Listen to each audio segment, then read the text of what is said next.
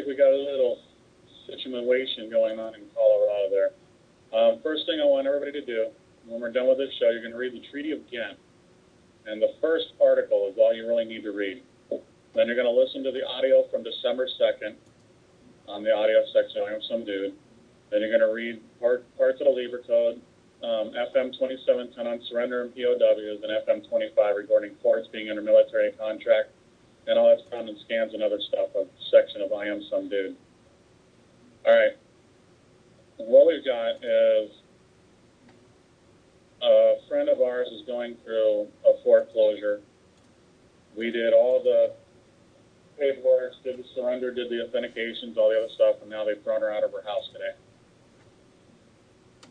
All right, this is actually a violation of the Treaty of Ghent, which was done in 1814,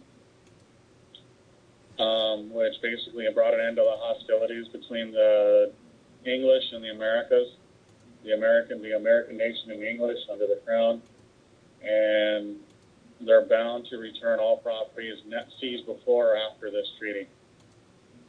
So my whole thing is you do use the authentication of birth record for full faith and credit to come in to enforce the treaty. You're doing it under DBA.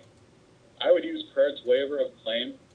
I made up a copy myself, so I'll forward that off to show that you're not making any claims.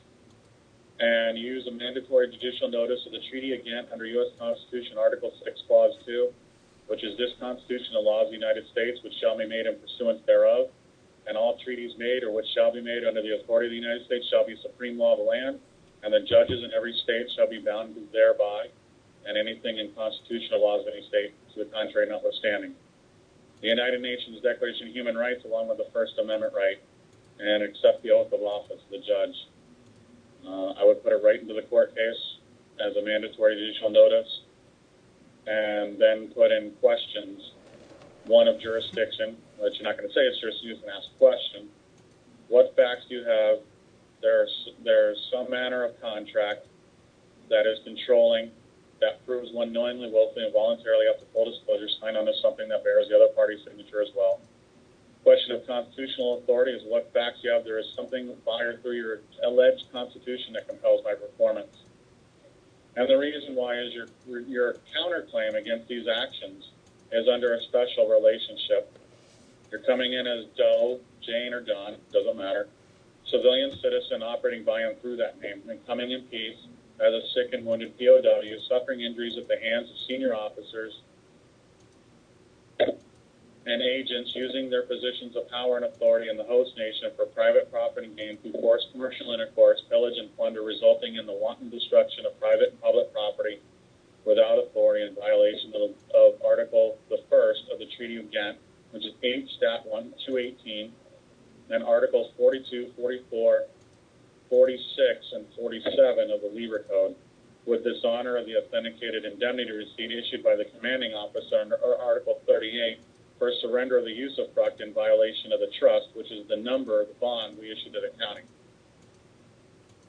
The relief requested is, as that audio, this is why I want you all to listen to that audio on December 2nd, because he goes over that.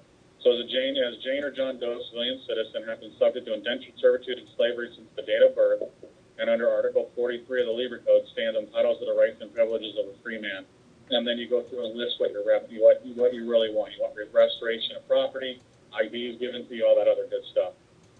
This is how we're going to enforce this. And if you need to, you come in as a private attorney general using a silver bond. And the private attorney general is done under one of the first laws, or like a 1890 law. Let me pull it up here real quick.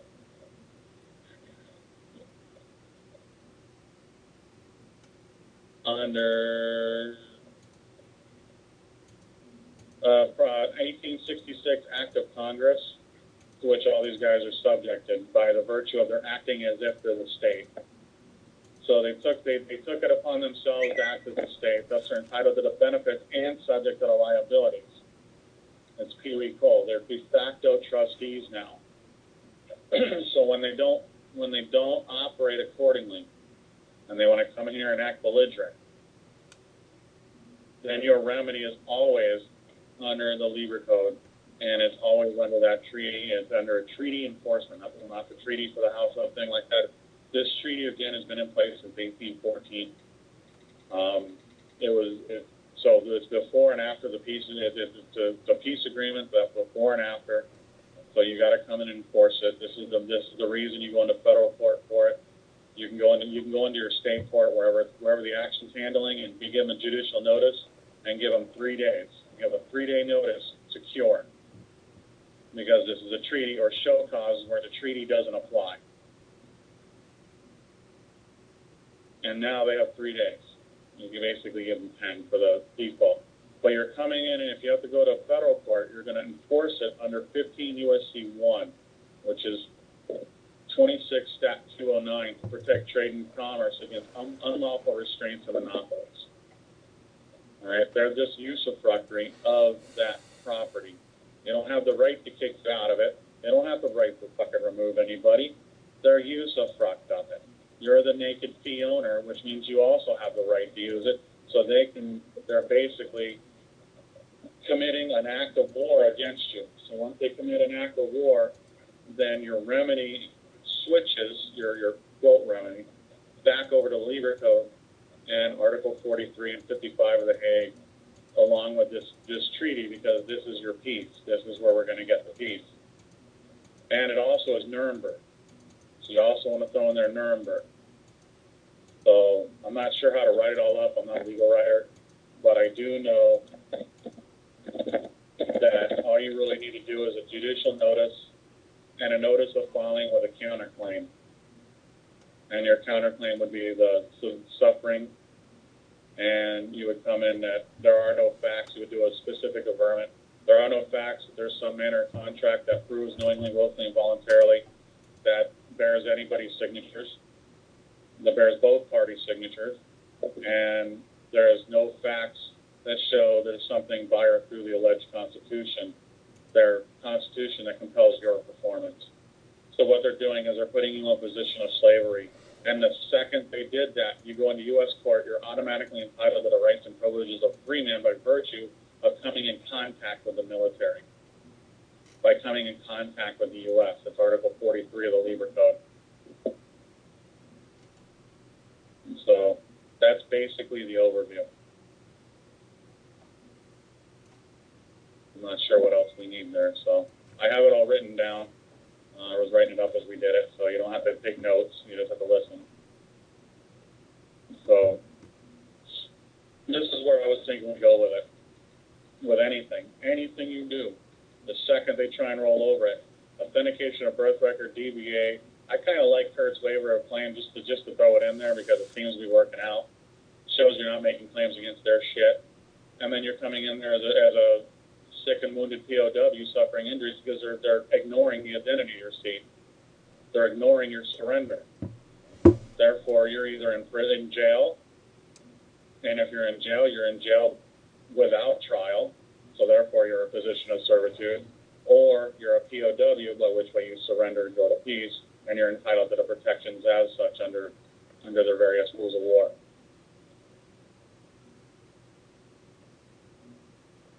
So, anybody have anything to add?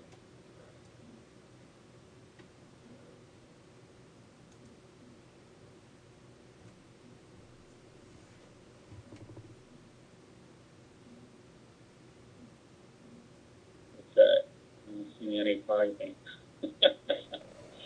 So that's basically it, man. That's basically it in a nutshell. I don't have the paperwork yet. I just kind of thought of this today. Thank God for whatever the hell little emotional problem I had last night, because it allows me to clear my head and think of this shit. But that's pretty much what I was thinking.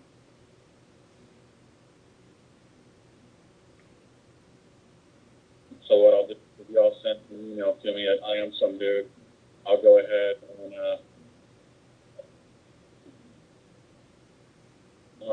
and send over articles to you, or better yet, I'll probably end up putting it on the website and just sending you all a link.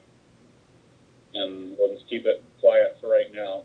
So I'm not going to put it up as an article or anything. We'll just put this as quiet, and I'll put the audio you can come here, the paperwork you can get from the website, and I'll put it under a link, and I'll zip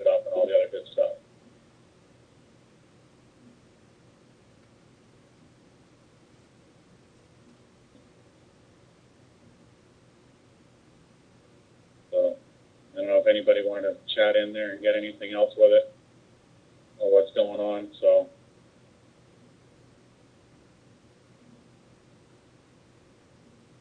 I guess that's pretty much simplistic. That's about as much simplistic as I can get it, guys. I don't know what else to do with it.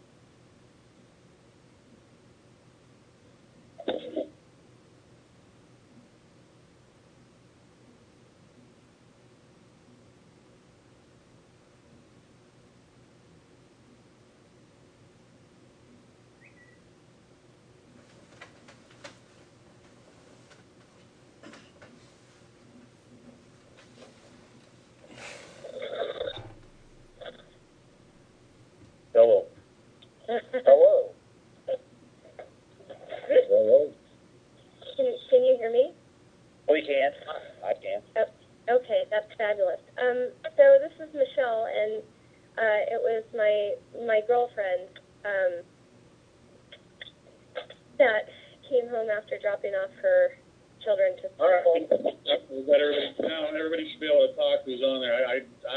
I'm new at this. I haven't used my talk shoe in a long time. I forgot how to unmute everybody. Yeah, I'm like, hello, can anyone hear me? Yeah. So that was my overview of it. I don't know if anybody wants to say anything. So. Hey, Michelle, is it a judicial foreclosure, non-judicial? Sorry, I only heard part of it. Is it judicial or non-judicial? Well, they went under the guise of judicial, but it. They went under what? The guise of judicial, but technically Colorado's a non-judicial state. Okay, so they've got a writ of execution. They've got a judgment against her, correct? No. The judge did a denial of possession of this guy that was trying to get her house. Okay. This guy that was trying to get her house is the client of that con man I was telling you about. Okay. Okay. We went to the postmaster 2 weeks ago and took all his mail that he was sending to her home. Yeah. Okay. The postmaster said that she would take care of it and bring in the OIG or the IG, because the post office does not like to be used for this fraud to steal property. Okay. So so did the sheriff show up? Yes. Okay, the sheriff showed up. So what order did the sheriff show up with? Nothing. He showed up with nothing. There's no writ of execution? Nope. So there's no court order? Nope. No writ of replevin, nothing like that? Nope. Well, if it's a non-judicial state, why would they want to go to court? If it's non-judicial, they don't have to go to court. The lender doesn't have to go to court. Why do they want to take you to court? Well, she in one way or another has actually been in court for over 6 years. Their statute of limitations for taking the property is over.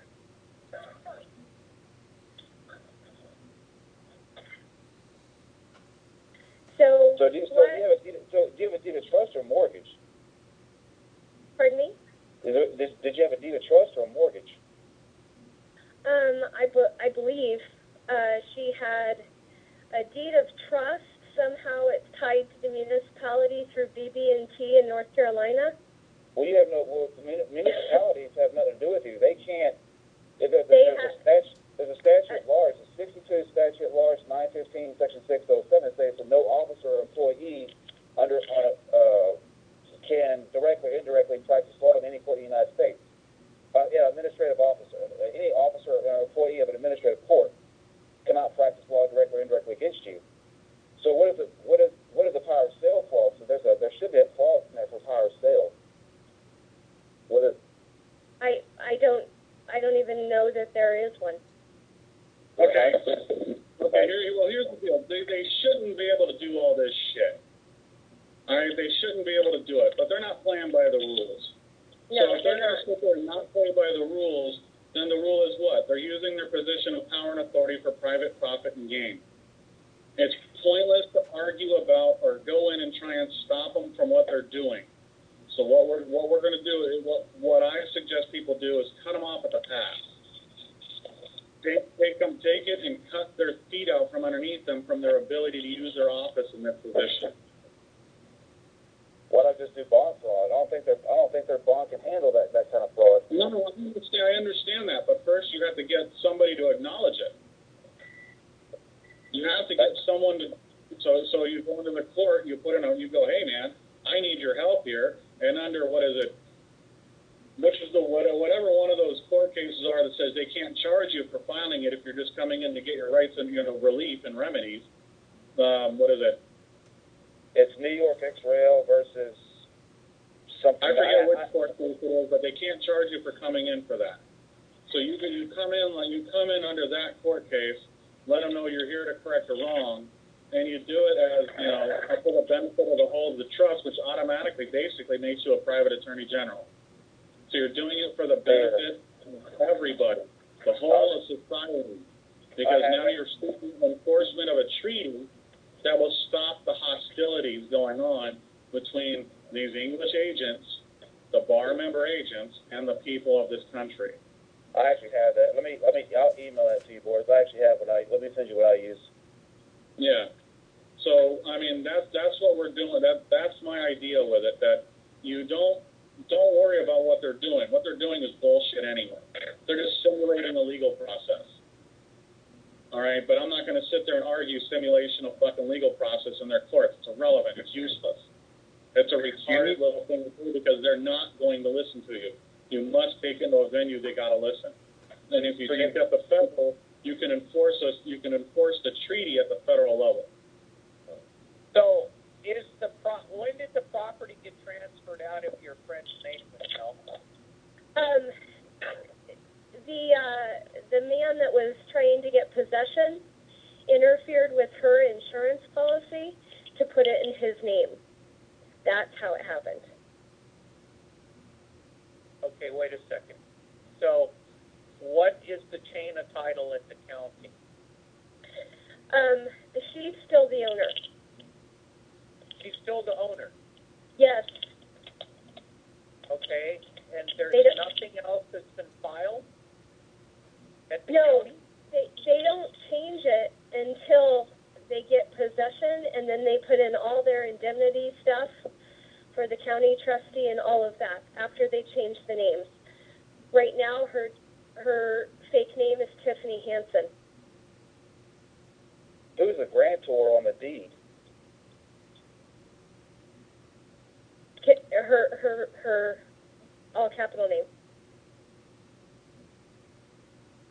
So did she sign an affidavit rescinding all control of the estate over to them? If they're taking possession of the estate, then they're acting as trustee. So let them pay the fucking tax. Exactly. They're acting as de facto trustee, which makes them subject to the liabilities as they get the benefits. The liabilities are not allowed to use that position for private profit and gain. They're experiencing private profit and gain unless they can show where they're not. That's tax evasion, too. I think they have to come up and show where there was something issued by the Treasury that shows now you have a liability to their Constitution to collect on a debt. So you have a direct debt obligation. But the receipt of the birth certificate shows you can't be held liable for it because they already took your use of property. You're just showing a receipt to get indemnification as the fee owner to retain the property for your use. And they're denying it, so it's dishonor of the instrument provided by the United States. And I believe we had a lady who went to Treasury at some time, and they returned a birth certificate dishonored. I guess that Treasury lady got fired. They're not allowed to dishonor this fucking thing. They're in dishonor of it, but yet they're still doing this. They think they can get away with everything. It's just like this. We haven't learned how to present it right because we're fighting what they're doing instead of enforcing against what they're doing. Let them enforce it. Let Caesar enforce Caesar's. Because he'll protect God's once he understands that Caesar has been rendered unto him. So this is Caesar's obligation to fix in the name of one of God's creatures. They're just not supposed to be doing this shit, but they keep running around and dicking around with everybody.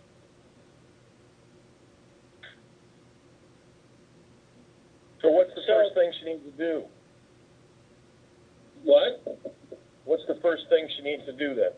File a writ of a flood. She needs to do it. All right. First thing, take the authentication of birth record, take that DBA, take the waiver of claim, dump it all in the court case with a mandatory judicial notice and a mandatory counterclaim against the actions of the people. That's what I just read earlier. A mandatory judicial notice of Treaty of Ghent under U.S. Constitution Article 4, Clause 2, and the United Nations Declaration of Human Rights along with the First Amendment, and accept his oath of office, and then start asking questions on jurisdiction, like what fact do you have there's some manner of contract, willingly and with full disclosure that someone bears both parties' signatures. What facts do you have there's something by or through your alleged constitution that compels your performance. The mandatory counterclaim would be the POW being answered by the... If I could just jump in here. The county already admitted that they didn't have jurisdiction and moved it to district, and the judge came in on Tiffany's behalf and denied this man possession of the home. Correct. So what you're going to do now is you're going to go to that same judge and tell him there's an international incident of a treaty violation. Okay. And you require his assistance because he's a constitutional officer dedicated to that duty. It's not his job, it's his duty. You don't do his job. That's a mismanagement of the public trust for private profit gain. That's what these guys are doing, their job. Their duty is to protect the peace.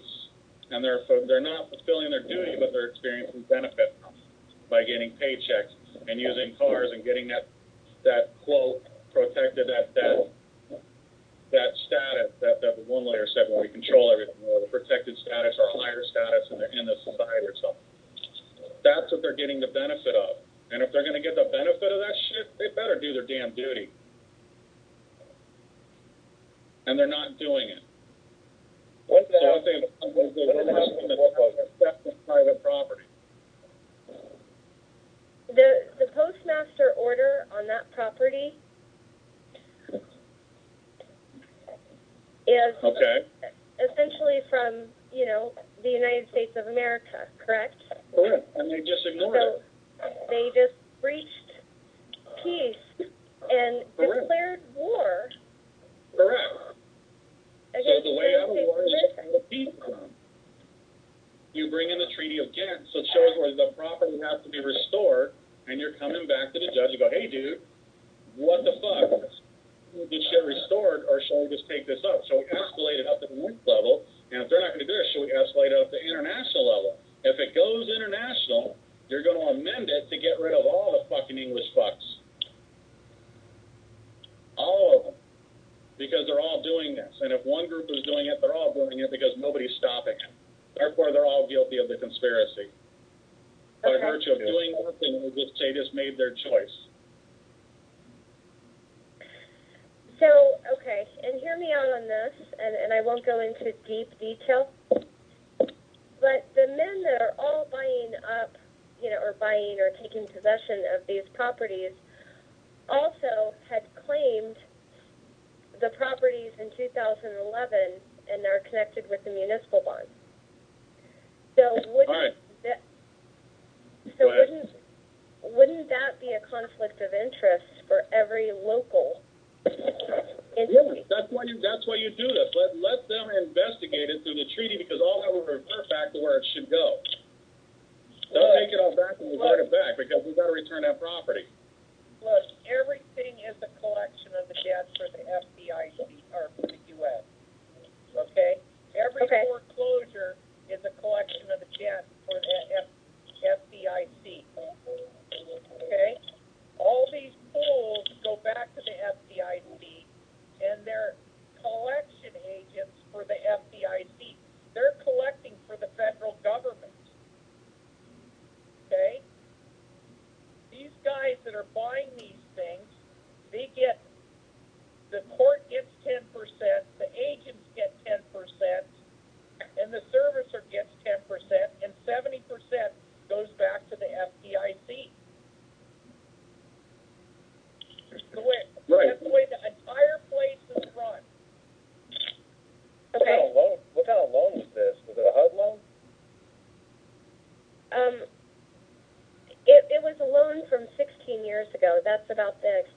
knowledge.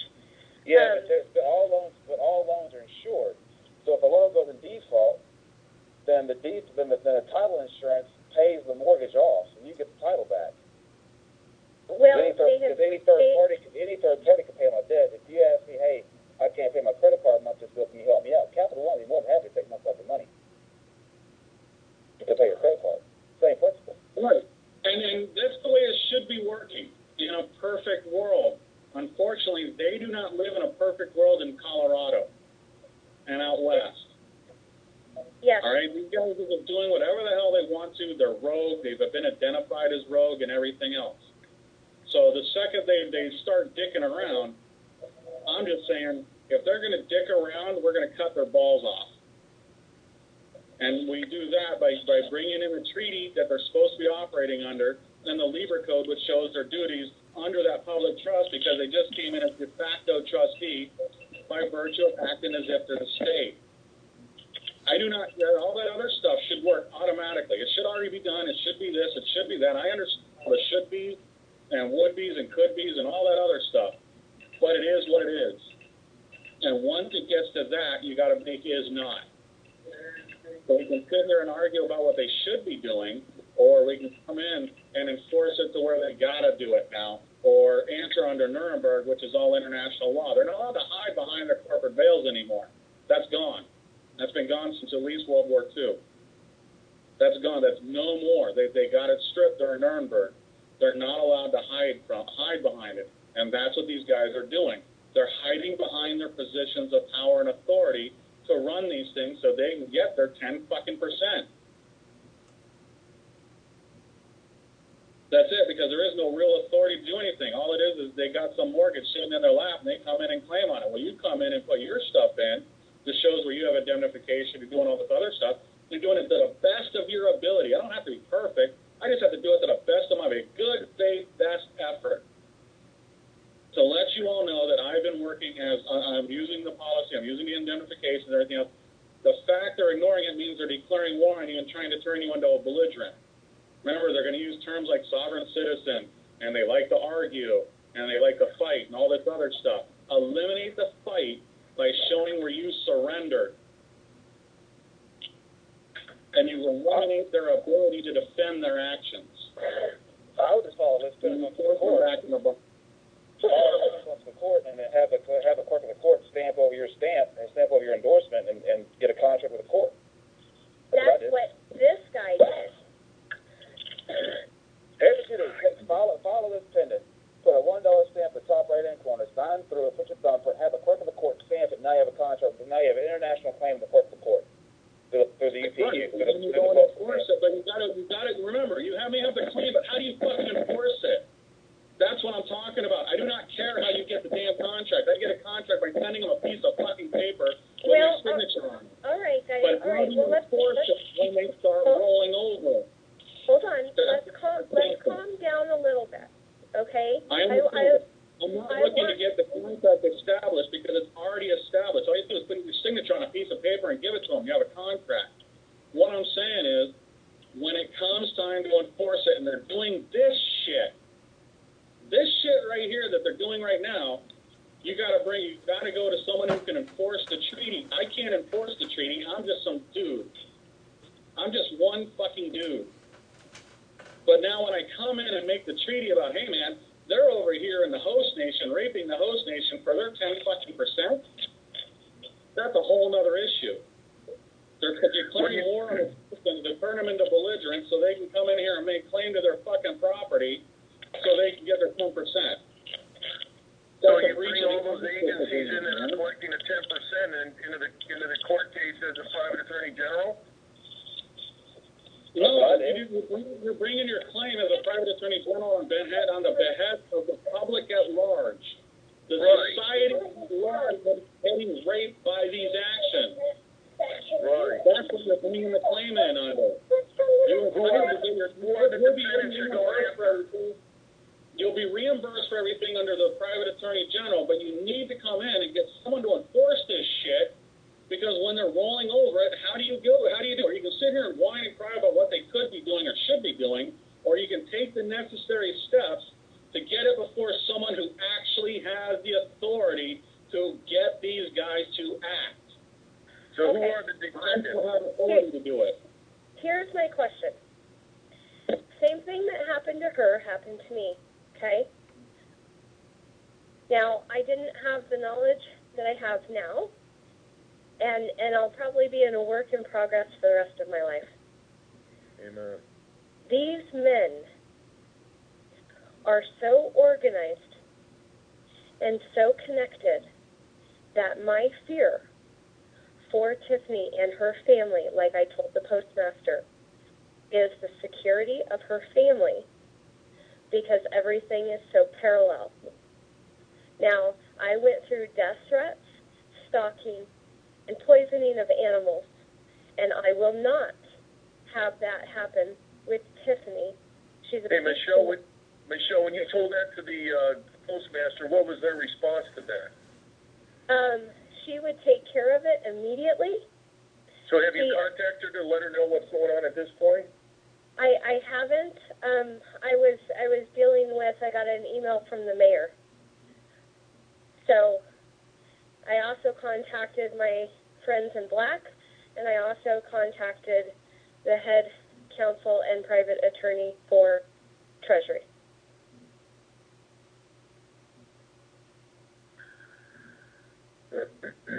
Wow. Okay, well. So she has corrected her status all across the board, guys. All right, now you need to go back to the postmaster and let them know what they've done. Exactly. That they've actually taken over a military post. Hey, what's the difference? Hold on. What is the difference between what these guys have done and what the Bundys did up in Oregon? They are, I would say, when Tiffany put me on the phone with the sheriff, I said, what is your name and position? And he gave me the name and told me that he was the deputy, da-da-da-da. And I said, one believes that there's a misunderstanding here. And that's all I said. And he hung up on me because he recognized my voice. These are the same men that evicted me from my home that was paid off. Right, and you can also go back and do the same thing. You can also do that. The one thing is you're going to take this before someone who actually has the authority to allocate resources within that military structure to take care of this. I can't do it. Well, correct. So here's my question, guys. Federal, state, and county, no one has the authority over the matter, which is me, right? No one. Federal court, they didn't want jurisdiction. We don't have jurisdiction. We don't have subject matter jurisdiction. They wanted me out of there as fast as possible. All right, that was because they're coming against you directly. Now you're going to come in and do a treaty enforcement. You better damn well believe someone has jurisdiction over that. Okay, Here's the $1 million question. Who is above federal? That would be UN. UN. Well, we have two incidences that are parallel. Even the attorneys, the same attorney that was stalking me in one of the courthouses showed up on Tiffany's front door. Same guy. Okay. So I think it's important that we just go directly to the UN. Okay, wait a second. So you said Tiffany corrected her status. What is your interpretation of that? The corrected passport. Okay. Corrected in Lamar County, which was accepted and filed. What did she file? A correction of private status. Okay. So. And a few other things that escape me right now.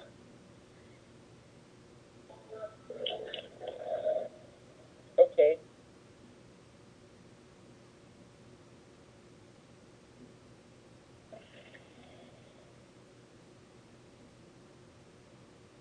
So the postmaster, so she was receiving, what kind of mail was she receiving at her house? All the mail for this man who was trying to established residency at the home. Okay. That's the one that's stealing the house, right? Yes. Yeah. And so she receives mail too there? Yes. So Tiffany brought it. We met with the postmaster. She handed it over to the postmaster and said, "This is not mine. This man does not live in my home. He does not reside there, nor has he ever. And he's essentially using your office to commit what appears to be fraud." And she agreed. She said, "I understand," to everything we said. So how do they not change? Okay, the title's still in her name, right? Correct. Yep. So how do they get the title? Who gives them the authority to transfer the title out of her name? I don't know. It was probably the organized insurance companies that were removing Tiffany's insurance that she had placed on the house. And we brought that up to the postmaster as well. I said it's very organized. It would take someone with, say, probably insurance licenses of some sort. Her insurance has been interrupted. We have done our due diligence with the insurance company. And then I mentioned what the insurance company was and that it was to be reinstated and everything was to go back to the way it was. And everything that this man has done is to be undone because she has, she's been in peaceful possession of that home for 16 years and does not want to be in the middle of the site. That's what I said. Postmaster said, "I understand." Within 24 hours, that insurance company was calling her up, apologizing, and they would fix their error immediately. I believe what has happened this morning is retaliation. That man went directly to the sheriff's office and worked directly with them because there is no court involvement. It's been moved to district court. What do you mean it's been moved to district court? The county said that they did not have jurisdiction, and it's been moved to district court on a future date. Okay. So the county doesn't have jurisdiction, then what business is theirs? The property's in the county. The property resides within the county. So if they have no jurisdiction, then they just said, "Okay, fine, it's not our problem." I would go to that judge that denied him possession and let him know that they took possession. So now he's in, he's working against the court. Contact Pittsfield Bonds and get us. Isn't that contempt? Wouldn't that be contempt? They're already in contempt of court. They're violating Supreme Court rulings. Right. So you need to let that judge know that they're in contempt. To do a tort claim. Contact Pittsfield Bonds and get the bonds, get the judges. Judge is on their side, isn't he? The judge went aside and denied this man possession. Oh, okay. All right. Well, yeah. So he knows what's up. Yeah, and then let that same judge of the treaty. If the violation of the treaty, demand the property be restored to you immediately. At the expense of the party who did everything else. Have him order the sheriff to put it back in your possession and get that motherfucker out of there. Yeah, he left the scene. 30 men in the house, gutting everything, throwing all the. Boris, I think you should have it. They're throwing the items out from the second floor windows, destroying all her property. Well, it's a violation of 1986. She's made notice of what is that? Given a proper notice of a employee law violation. What is that? Wait, hold on. Sheriff's going, boy. Also violated her treaty. Action for neglect to prevent. Okay. Let me read it real fast. This is one of the first charges bank. Who's talking right now? Oh, I'm Mark. I'm in Texas. This is Eddie. Eddie, how you doing, brother? I'm doing good. How you doing? Fantastic, brother. Fantastic. Oh, this is Michelle. I'm sorry, I didn't even introduce myself. Y'all good? You're good.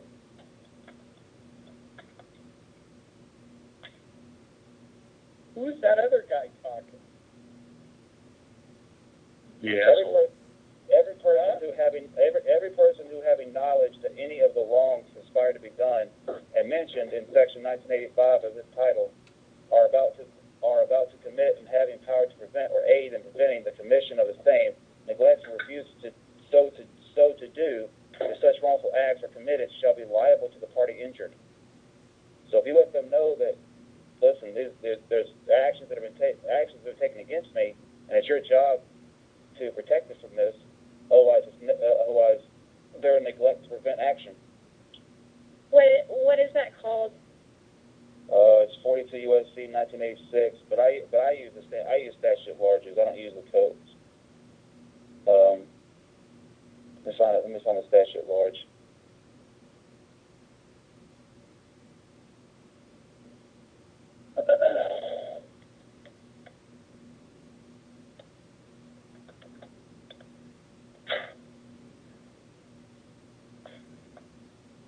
I think that would be important. Yeah, because they can't rebut it. Yeah, they can't rebut statute large. It's positive law. And they probably will, but they said it won't. But What was that? Title 40 U.S.C. 1986?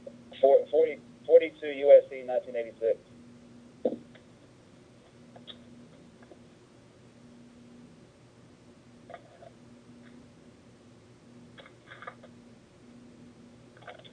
Security message. Please call the number provided as soon as possible. You will be guided for the removal of the adverse spyware virus on your computer. That you have. Hey, Michelle? Yeah? 17-15. Why did your friend have a mailbox? The postmaster did an order that no mail was to be received there at all. She was removed from public, whatever it would be. She doesn't get mail there. It was ordered by the postmaster. So how was she getting mail then? Through the P.O. box, the postmaster agreed that it would be safer for her given the pattern that is identical to what happened to me. Okay. So why is she getting mail at all? I don't know. You know, as soon as you get mail, you're operating the agency as a sole proprietor. You take full liability. As soon as the post office is involved, it takes you in Article 4, Section 3, Clause 2 of the Constitution. It turns into odd territory. It turns it into a state with no borders, no charter, no constitution. Okay? The only thing that getting personal mail accomplishes is perfecting the registered agent for the debtor that resides in Washington, D.C. under 9-207 or 307 or one of those. You know, we all have to stop operating this agency.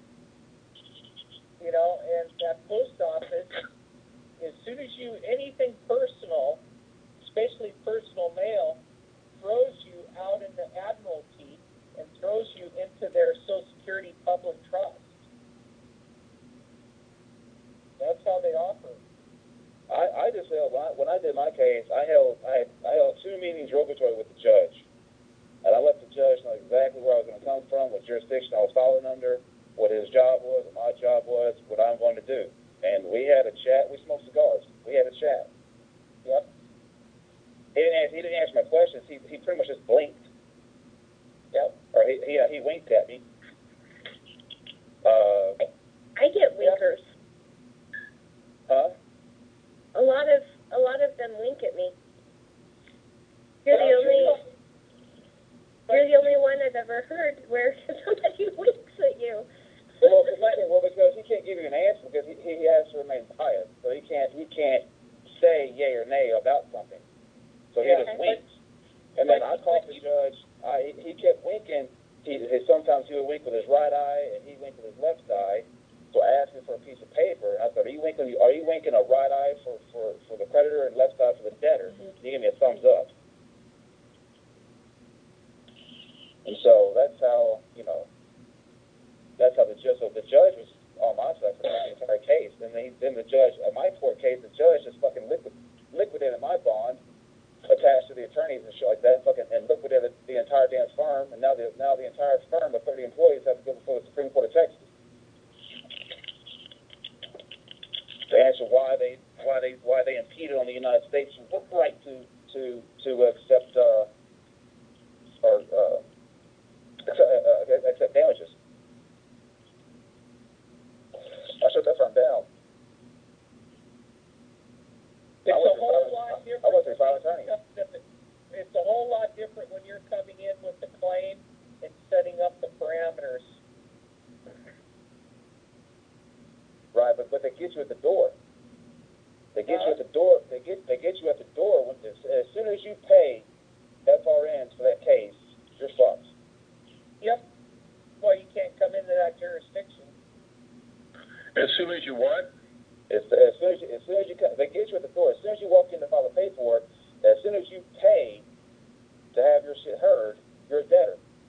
Yep. Everything after that, everything's predicated on that debtor position. That's why you come in and say, no, I'm a creditor. I don't have to pay. Congress said I don't have to pay. Here are the laws. Here's the rules.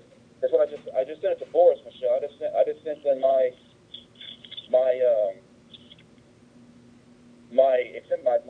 declaration of fee exemption, and she stamped it with she stamped it with a clerk stamp.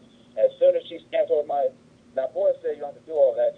Boris's idea is I fucking signed the document, the contract, and it is. He's right, but sometimes you gotta play the game. You gotta play the game to come out ahead. So what I did, that's what a stamp on it, signed with a stamp, sealed it with my thumbprint. She stamped over that with a clerk stamp, and now I have a contract with the clerk of court. Now the clerk of court works for me. She works for my court. And the judge has to recognize that because the clerk of the court runs the court. So the clerk of the court tells the judge what to do. So if the clerk of the court has a contract with me and she's trustee of my court or notice agent, well, now the judge is trustee of my court. Now, are you talking about deputy clerk did that, stamped it, or the clerk himself or herself? The actual clerk of the court. So you went up to the clerk of the court's office, you didn't go to the window where the deputies were, you went right up to their office? I went to the window and I asked the clerk of the court. She came out. I said, I need you to accept my contract for claim. She read it. She stamped it. I have a question here really quick. What is the difference between getting the clerk of court stamp and the deputy clerk? Because this Yahoo guy, or whatever his name is, the clerk of court, the clerk is the port authority. When you dock your vessel on the port, the clerk of the court is the port authority. You give the port authorities your certificate of manifest, which would be your it's a list of cargo, which would be your court case. And so you give it to the clerk of the court, and the clerk of the court acts as the port authorities. And if the port authorities accepts your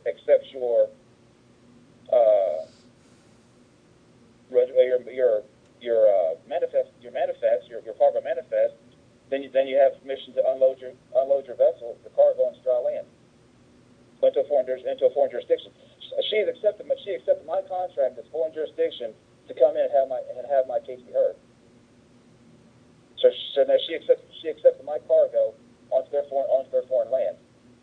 So now I have a contract through the UPU because it's a stamp. I have a contract, international claim through the UPU and through the treaties, the congressional treaties of the UPU, to have my case be heard in equity, and not in civil court. Because civil court and courts of equity are two different things.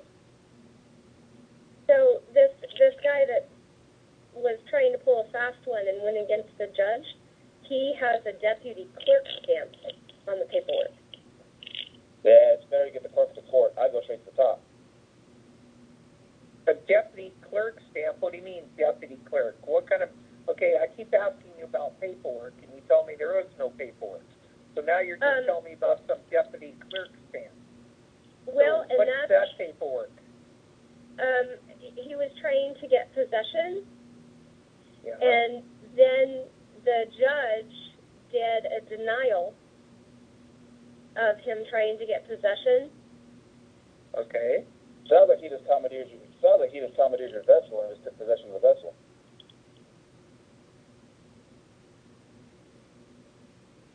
It's not his job to do this. Of course, the court's job. The clerk does all that, not the deputy clerk. The deputy clerk is Barney Fife.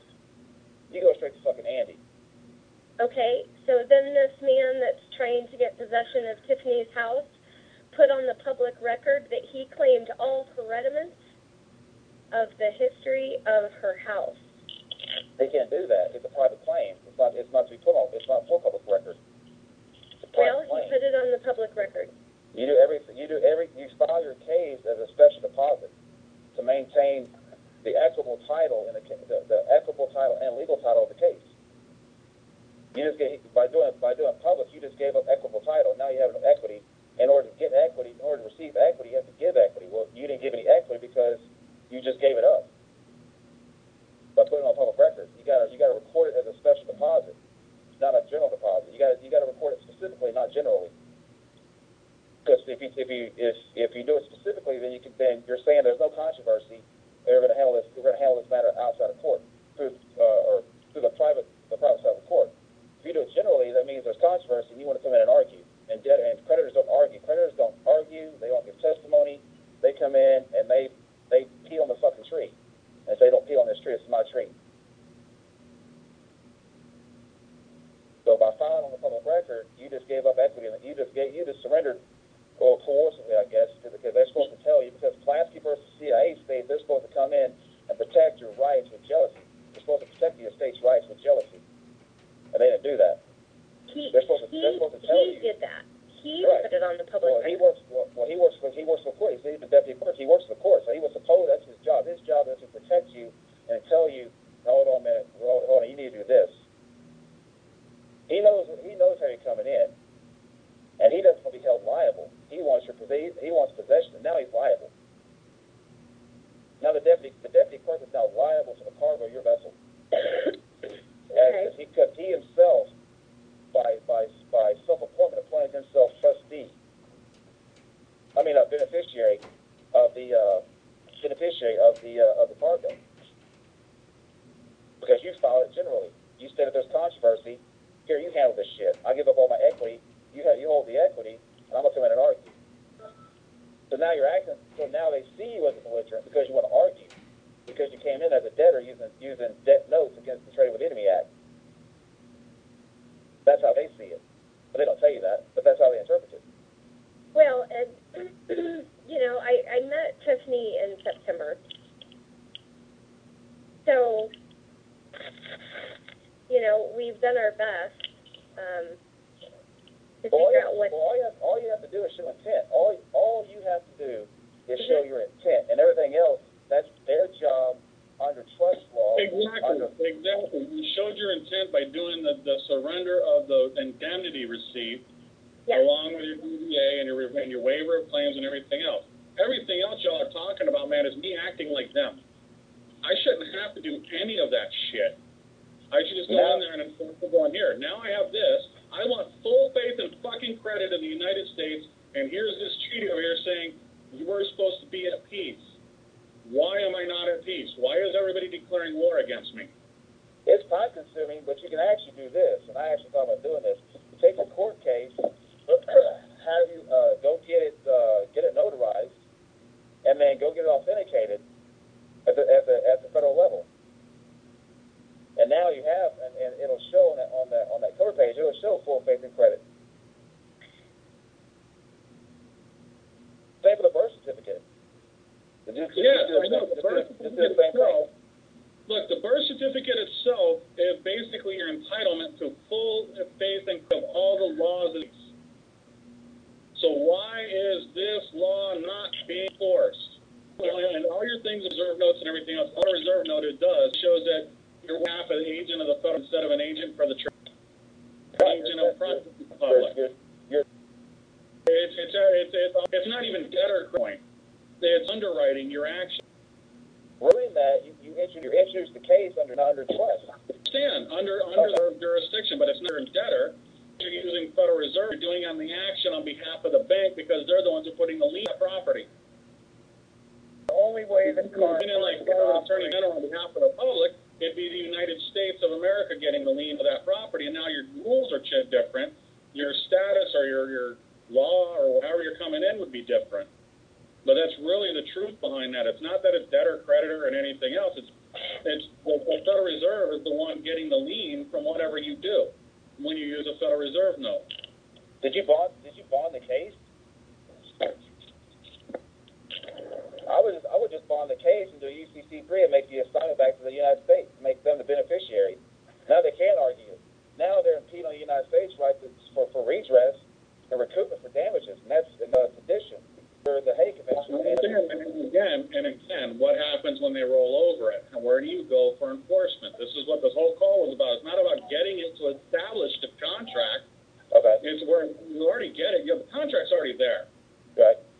It's done. And it's already it's already there. There's already a contract in place. That's not the argument here. The UN job is to maintain peace. How do you come in and enforce it? You just come in under that treaty. Come in under a fucking treaty. They have to do that. They can't argue a treaty. The judge has to take knowledge of it. He has to be bound to it. It's That's why you use the stamps. You come in under the UPU and under the United Nations. Well, that's one way. I guess that's the way I did it. You can come in under whatever treaty you need to come in under. But that's how you're going to do it. You're going to get them to enforce the fucking treaty. Well, that's what I did. I'm not saying what I did though. I came in using stamps to invoke the UPU. That worked. All that does is show you exercise the benefit of a treaty, and that's what you're standing on. All right, that's really all that does. There's nothing spectacular and special about it, other than that.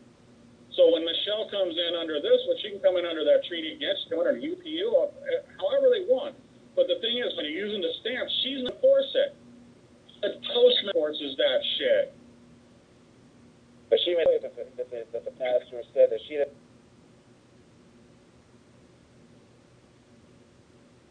That they won't do that because they don't want to be liable for they don't want to be a part of it.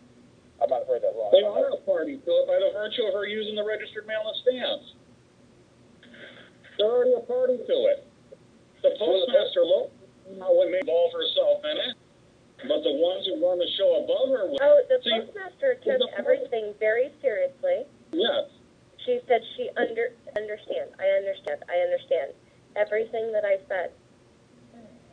Now go bring her the violations that just occurred and tell her, what are you going to do about this? Or tell her I'm done. Because you've invoked a treaty. You've invoked a treaty obligation of the United States. And somebody's got to enforce that thing. If nobody's going to enforce the treaties, then we don't have it. Then you don't really have law in this country, and we go around shooting attorneys at will because they just declare war on the people. That's my understanding. If nobody's going to enforce treaty, then my understanding is every attorney is open game because that's the English coming over here to try and put us under subjugation, and I have every right to defend my right of self-determination. So her first defense would be to go to the postmaster and say, listen, these attorneys are in violation of the Smith Act, overthrow of the constitutional government, and violation of the Taft-Hartley Act, operate under a closed union shop. And by them doing that, they're stopping the United States from collecting damages. Because they're coming on behalf of the bankers. Right, and that's why you're coming in on behalf of the public trust, on behalf of the society in general. Don't make this about Tiffany. Don't make it about Michelle. Don't make it about yourself. You'll always make it about the United States getting denied its benefits. Right, about them doing, So you need to come in so go to the post office and say, listen, these rats are violating the Smith Act and violating the Taft-Hartley Act, and by them doing that, they're committing sedition in violation of 15 U.S.C. 1. What are you going to do about it? That's treason. 2381. It's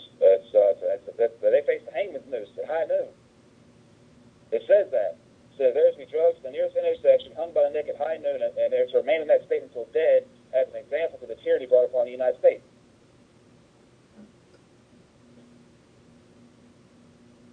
Exactly, and you bring it into the federal court under a treaty, under treaty enforcement. That way the judge has to take notice of it. That way the judge has to do it. He can't just lollygag around it. So I you don't even have to bond it at this point. You don't even have to bond it at this point because the Constitution already bonded it for you. No, I would say that just to bond her equity, she has to bond the equity to receive equity. But I would do it. I would go into the Treaty Series 377 Red Cross Convention of 18 whatever, and then there's another Treaty Series. I got that one. Use the treaties, right? The Treaty Series 377, and those got it. You got Red Cross, and then you got Hague, Geneva, and Hague. I forget what their numbers are. If you go to Avalon.com, they'll tell you. So here's what you do: on your affidavits, put under Series 377 Series Treaty Series Convention. Now you set the jurisdiction. On the venue would be the court. So this, I guess, wherever the court name is, the court or whatever the issue. You would come up. State the jurisdiction you're coming under, and now they have to prove where they have subject matter under that jurisdiction. If they don't, then they have to release the property. Otherwise, it's sedition automatically.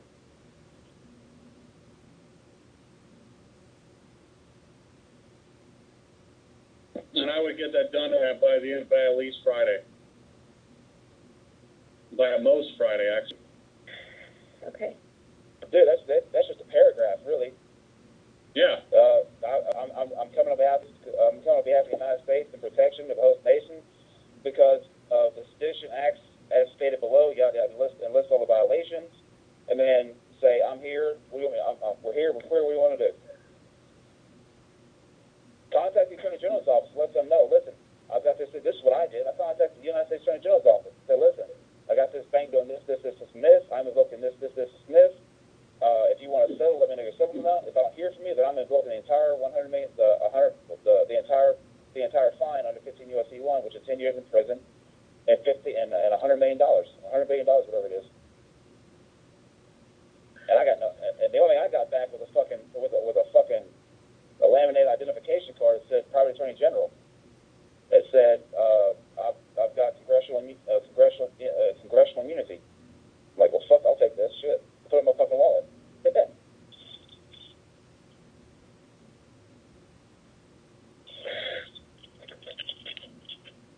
Because then you can do whatever you want, as long as it's for the benefit of the host nation and for aid and protection, you can get away with pretty much fucking anything in that courtroom and they can't fucking touch you. Yep, and this is how they're operating against the people. They're operating against the people under the same thing. Because we come in there and argue them, thus we have belligerency, and therefore now they're acting to defend the host nation against a belligerent. This is how they're justified. And so you remove the justifications by doing exactly the same thing they're doing to us, but reverse it on them, because turnabout is always fair play. Do an affidavit of acceptance. I accept your oath under these peace treaties. I accept your oath of office under these peace treaties. And put them and see if they don't run out of court and change their fucking underwear. Oh, that's nice, yeah. Yeah, because their oath of office covers actually any treaty between the United States and anybody. The entire court, it's connected to the digital linguistics system, whatever it is, and that's connected to which the Department of Defense, or take all judges or take a general order. The general order, they get their orders from the general. So say, listen, you're gonna give me shit about this, fine. David sworn affidavit, subscribe to and memorialize. I accept the office under the fees. You want to say something? I can't hear you. Okay, fuck on. If that's the case, then you definitely general order and add that to it as well. If it doesn't have with the Geneva series, everything else is just you're pretty much just taking pain pills to take care of the pain. Just go ahead and take the nail out of the foot. Just stick with the military orders and because it's all under military jurisdiction. Everything's under military jurisdiction, so just use them and put their fucking feet to the fire and see if they don't rub that bench and change their fucking underwear because they shit their pants. Oh yeah, well, general order is the Lieber code, and that's the one that comes after them personally. So that's the one you want to add to it as well, definitely. We'll just add all of them. We have that one there too, but remember, first in line, first in time. So the first one you want to put so when you list your jurisdictions, remember first in line, first in time. So you want to put general orders 100, and then list all the other ones. But you want to make sure that everything is predicated off that first jurisdiction, which is the general orders. Then you do the Hague, and then you do the Geneva Convention, and then you do the 377 Red Cross and all that shit. But make sure everything is predicated on the first jurisdiction under their oath of office of acceptance, which is the General Orders 100. Nice. And then watch them fucking just shit their pants. They will. I got an invitation next month to go to a fucking benefit by the fucking chief judge. The chief judge, Ron Clark, invited me to a benefit next month for I don't know what the fuck's for, but I'm fucking going. And I got 30 attorneys going before the Supreme Court of Texas. 30 bar attorneys going before the Supreme Court of Texas. And they were like, and I only dealt with. Sorry. I'm scared. Sorry. But anyway, so Michelle, are you putting this together, or Boris, are you doing this? What? I have to tell you, Tiffany's pretty heartbroken. She couldn't even talk to me. They're working on moving trucks and. Yeah.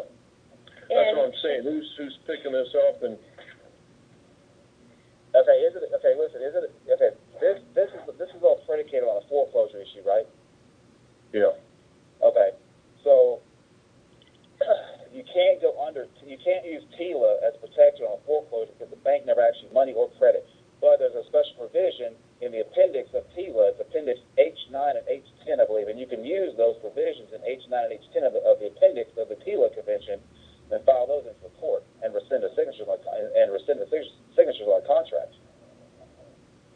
So go look up the appendix H9, H8, H9, or H10, whatever it is, in the appendix of the TILA, and fill those out and send them to the court, and then send it, and then now you're invoking your right under TILA, and then you go in under the jurisdiction of whatever laws you want to go under.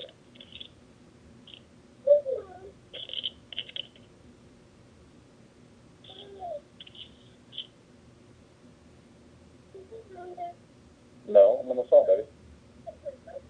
Yeah, go down there. Put shoes on.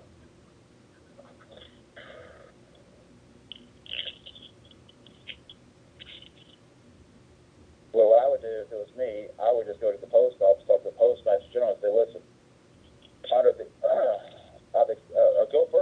go to the judge. He may be doing anything in your favor, but just tighten up your defense. Just say, listen, I accept your oath under this jurisdiction. Get that out of the way, and then go to the post office and say, listen, these people are doing this, violating this. What are you going to do? I accept your oath of office under these provisions, under this jurisdiction. What are you going to do? What are you prepared to do?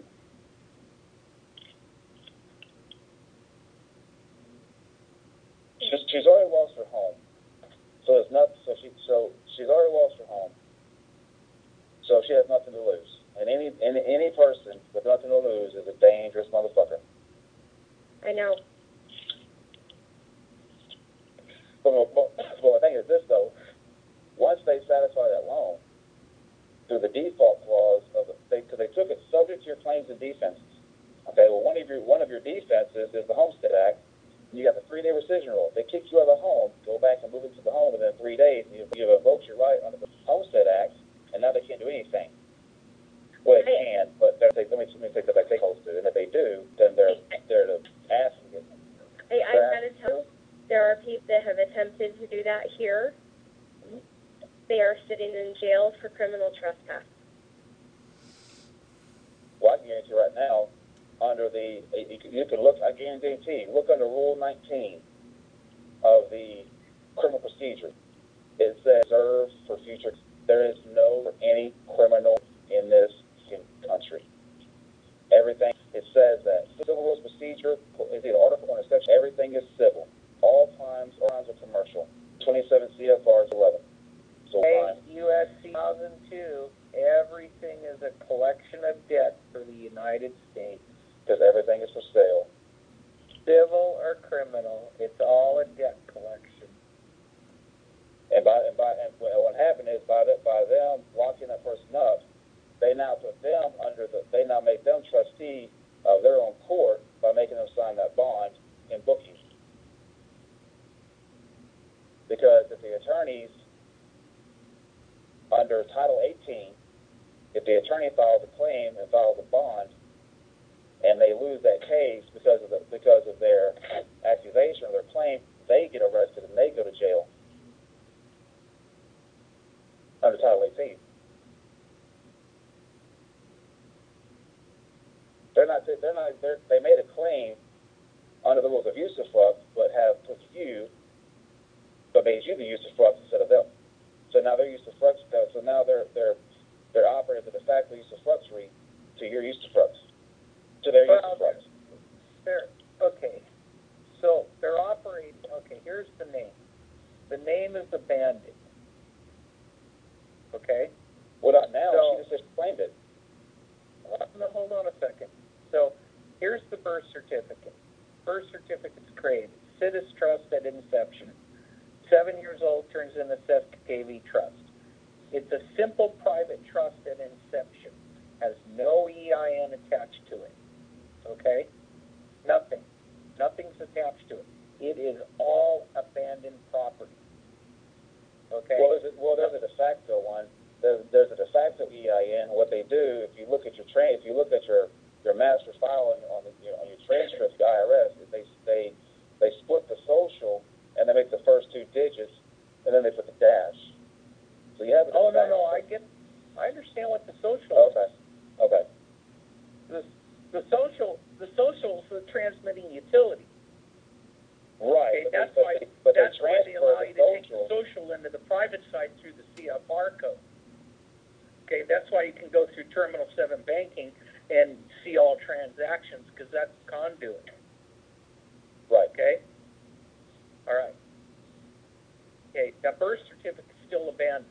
Okay? So it is a simple private trust that's abandoned. Okay? You can take that simple private trust. It's abandoned because nobody from the age of majority has shown up to claim it. And so it needs to be converted into a special private trust. Okay? The only way that you can show up and claim it, okay, is with a domestic private EIN number with no power of attorney, no power of attorney, and no Social Security attached to it, because it has to be under public law, cannot be under public policy, cannot be part of the Social Security public trust. Okay? That's where the SS4 comes in. You need an SS4. It needs to be an inter vivos living trust. Okay? The inception date of the inter vivos living trust is the funding date of it is the date of birth, or the date of registration of the birth certificate. Yeah. Okay. So now you take the. And it has to be a statutory trust. It cannot be a common law trust. They cannot recognize it. Why all these dudes with 98 foreign numbers haven't been able to link anything to anything. Okay? Needs to be an unencumbered 3-series living trust. Okay? Now on the SS4 form, do you put the all-cap name trust or living trust? No, you don't. It's the initials. Okay? The initials. So whatever your initials is, first, middle, last initial, trust. And you just call me. I'll walk you through it, how to do it. All right? Okay. You just call me. Well, all right? I got the SS4 off, and I might have, and you know what? I messed that up because it did say SML. It didn't say personal lay. It said FML. That's my bad on interpretation. Okay. Yeah. Okay. That's right.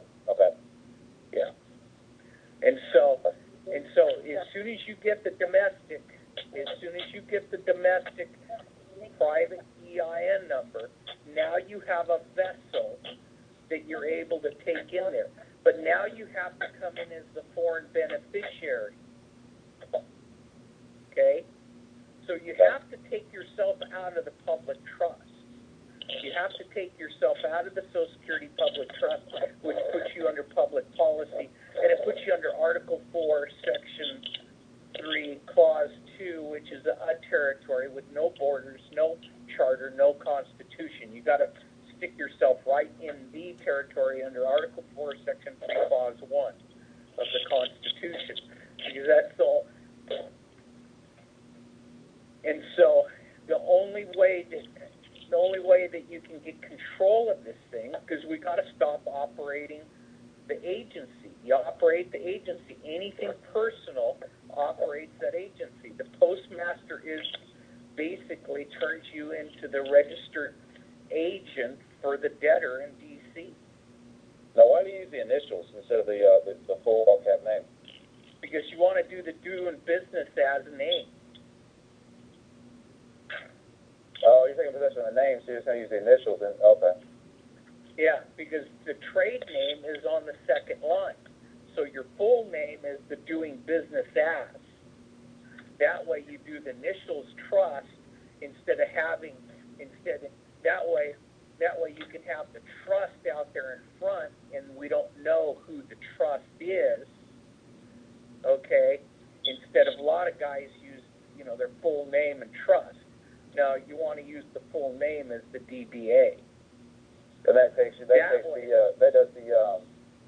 you got false deniability. Yep, and that way you can do the trademark, copyright, and all the stuff on the name. Okay, is that why you have U.S. and then United States? Yes. Okay, that makes sense now. Okay.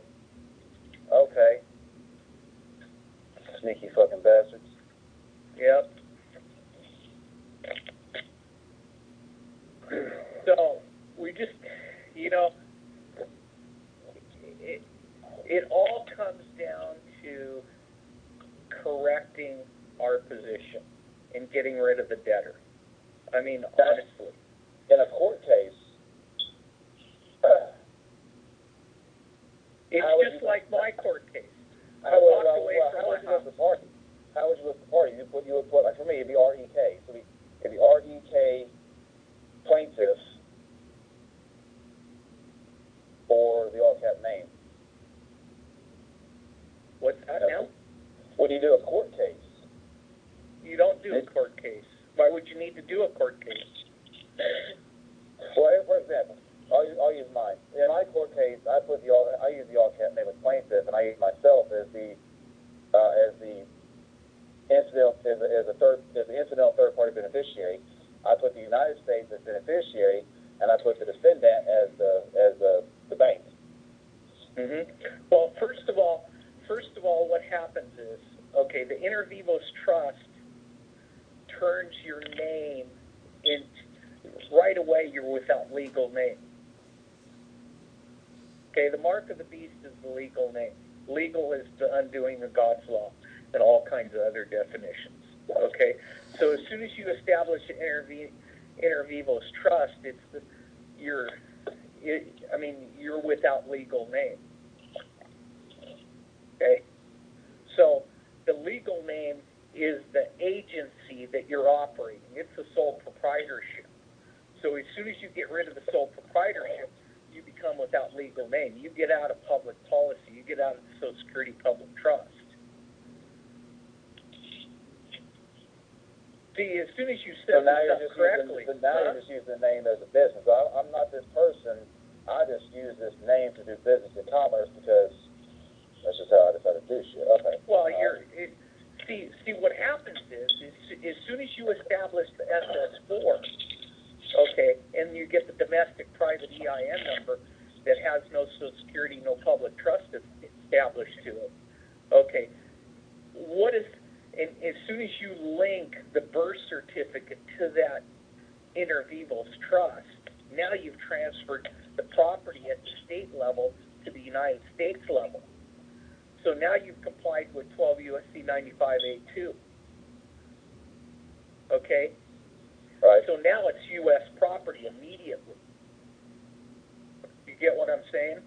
Right. Yeah. You get back to Caesar what is Caesar's, and you just collect the benefit. Exactly. So you just became the naked owner. You just became the foreign beneficiary. Now you're the same thing as what Jesus says in the Bible. Hey, let my children come to me. Don't hold them back. You know? And so now you've just eliminated your legal name. You no longer have the legal name because you're no longer the agency. Now, how would you set that up? Boris made a comment to me when you take the 30 series number and you use that to open up a bank account. He said you got to bring in the trust order. Yeah. So what would be the trust order? How would you write that up? Well, we can talk about that more. I mean, okay. The Inter Vivos Trust has taken us like 8 months to complete. I mean, it's been a lot of work because first of all, the objective. I mean, you have to figure out what it had to be statutory, and it's been so much work. It's been over the top, and it hasn't been me. It's been my friend that's 30 years of trust law, to write this thing up, and it came out over the top beautiful. So basically, I just opened up Joanne and I just opened up our B of A private trust accounts. We had to send them in for compliance for a week, and then I had to send in our W-8 bents, for foreign beneficiary, and then I had to do a W-8 IMY to use the Social Security as a transmitting utility conduit to pull Social Security into the private side. And it went through full compliance at B of A. Now you got the Social Security stuff. Now you're going to hit the social on the back side, where anytime it hits it, kind of just goes up and goes back into the system. It just goes straight to the private side. Yeah, Boris mentioned that, yeah. Basically what you do is you put a gap in between the Social Security number and the public, which means they can't jump it. So you then down. Now it's no longer a whore of Babylon. You're removing it out of being a whore. Now it can't be passed around like they do. The infant child can't be passed around and with all the pedophiles.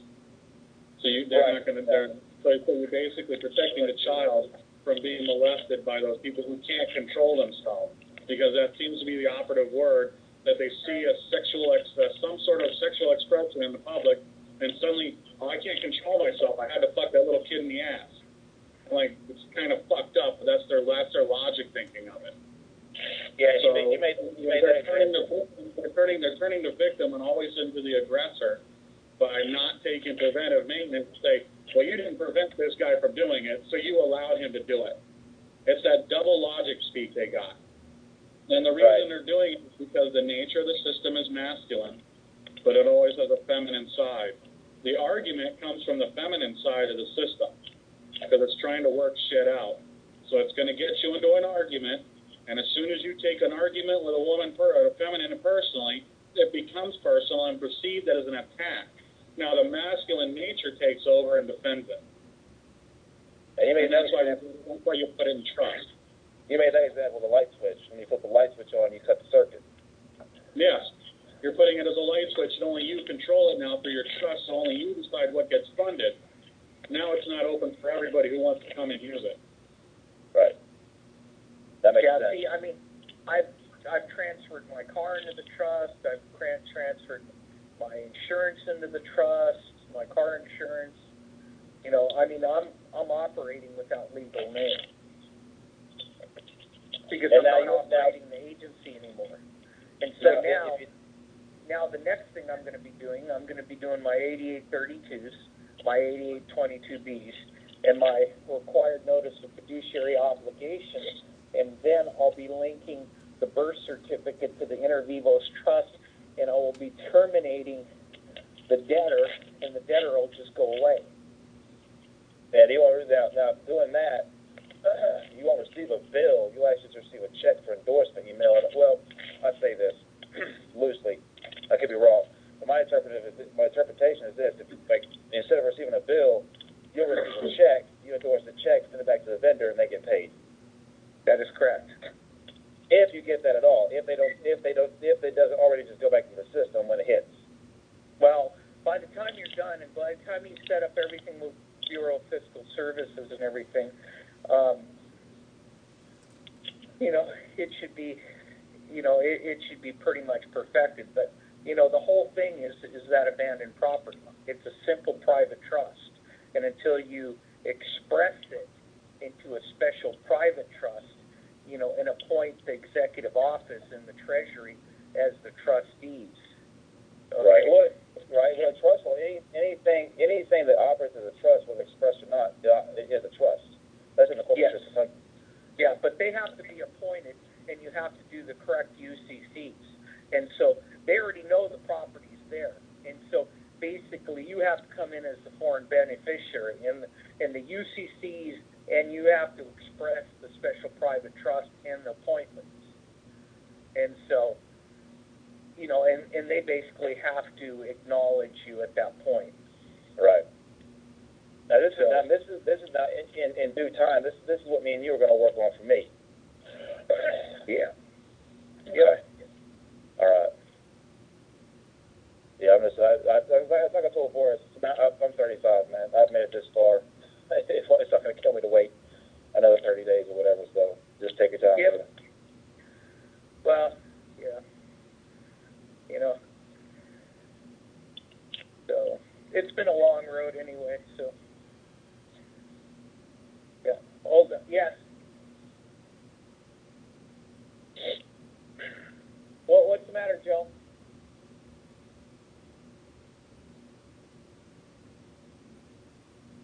Hey, Boris, Sorry. Boris, in all this confusion, Giselle's having his baby. He panicked. He forgot about the name stuff. So I think. No, I texted him. To tell him how to write on the application. Okay, good. Okay, cool. Yep. Oh, the other thing that you have to be really, that you have to look at is the birth certificate. So the copy hold is, the uppercase words. And so the Crown owns the copy hold on those uppercase words. Oh, I have the original. I gotta say that. I have the original. Uh-huh. I have the original filed. I yanked that bitch from the clerk. It took off running. Get an echo in here. Come on now. I'm a winner. But so with the register, you have to do the name correction. You got to change it to lowercase to make it go from copy hold to freehold. So as soon as you do the name correction, the lowercase. It is on there. It's lowercase. It's lower. So on the original, it's lowercase. All lowercase, every letter. It's all lowercase, man. Everything. Even the hospital name is lowercase. Wow. It's got the nun signature. It's got the doctor's signature. It's got the seal, and they're like, Jesus. What is this thing over here? What is the 7 seals? When you get the stuff authenticated, you got to have the 7 seals. What is that? You know what I'm talking about? I'm not one to recite the seals. Akima's the expert at the seals, so I haven't listened to them or written them down. No, but what are the seals though? Because here's the thing: when I got my birth seal authenticated at the state level, I looked at the seal, the water seal on the paperwork, and it wasn't reading top to bottom, left to right. It was actually it was top to bottom. It was right to left. So I sent it back to the state and said, listen, I can't accept this authentication as it's authenticated right to left, not left to right. Please fix the authentication. They sent it back to me, and now it reads top to bottom, left to right. I don't know if that was just me nitpicking or me. I don't know if that meant anything, and I don't know.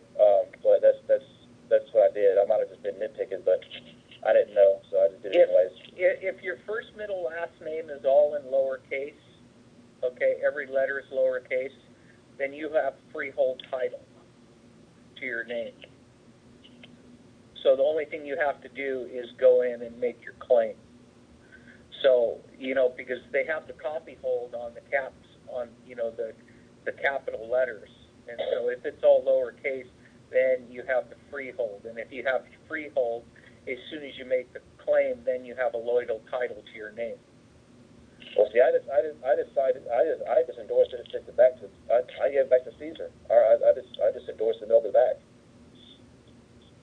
Yeah, but you have to make your claim. How else are you going to get your God-given estate?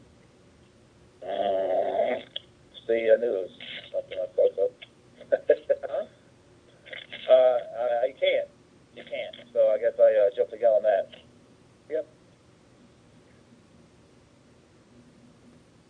But it's fixable. We'll work on it.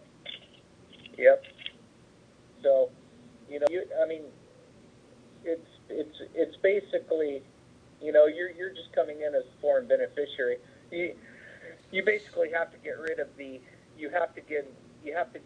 basically the inter vivos trust is what gives it all back to Caesar. You just become the naked owner and you get to enjoy the fruits. It eliminates the usufruct. Oh, it makes sense. Yep. So, because you're basically in a rebellion and insurrection and an enemy at war, is you haven't claimed your estate and you're holding it back from the U.S. And so by going in there, you're setting it. When you do your inter vivos trust, your DBA and stuff, you're effectively ratifying the new constitution that was instituted after the Civil War. And once you do that, the military and civil jurisdictions that were created as a result of that all now disappear. Because that was what had to happen. The states ratify it, became corporations. So remember, it's a body politic and a body corporate. The body politic is you're always king. The body corporate is you're using a common treasury, so you don't have to do all that work. Because a king doesn't handle his own finances. He has a treasurer to do that. But if you want to do that yourself, that's more power to you. Then you get all the liabilities associated with it because now you took on the proprietorship. And remember Pee Wee Cole, in the absence of alternative agreements, the government chose the government becomes proprietor, entitled to the benefits and subject to the liabilities.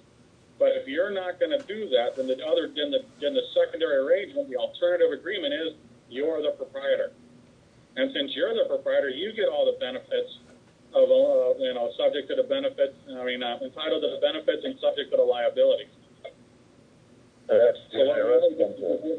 giving up your liabilities to the proprietorship that you didn't know that you're getting rid of the false profit is really what it amounts to. You're getting rid of your ability to collect debt. You don't want to be the debt collector.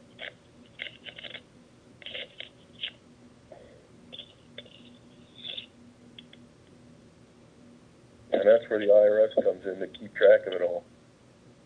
Well, that's another thing too. If you take that's what I told Boy. If you take your first of all, we're filing our income taxes wrong anyway. So I'm not going to get into that. But when you get that check back from the IRS the first of the year on the 15th of April, you cash it. Now you've completely just fucked up all the books because you've taken possession of debt, and now you're liable. So you need to actually what you became is a debt collector. Because remember, a check is just a debt transfer, so you collect the debt by cashing the check. Cashing the check is collecting debt. Same thing with a paycheck. If you're out there doing business and you're getting a paycheck, you're just a debt collector.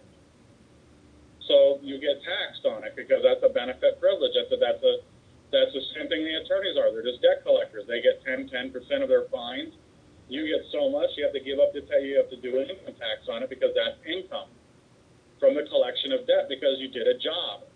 Remember job? Job is just what? The mismanagement of public business for private profit and gain. So that's what you're doing. You're mismanaging the public trust for private profit and gain. That's what we call a job. Now we're doing what we call a job. So all these sheep out there that say, well, I have to pay income tax, I have to do all that bullshit income tax, but we do. Well, we actually are liable for income tax because we're operating as a debt collector when we cash that check. We have to say that we pay income tax on the collection of that debt. So it's a gain.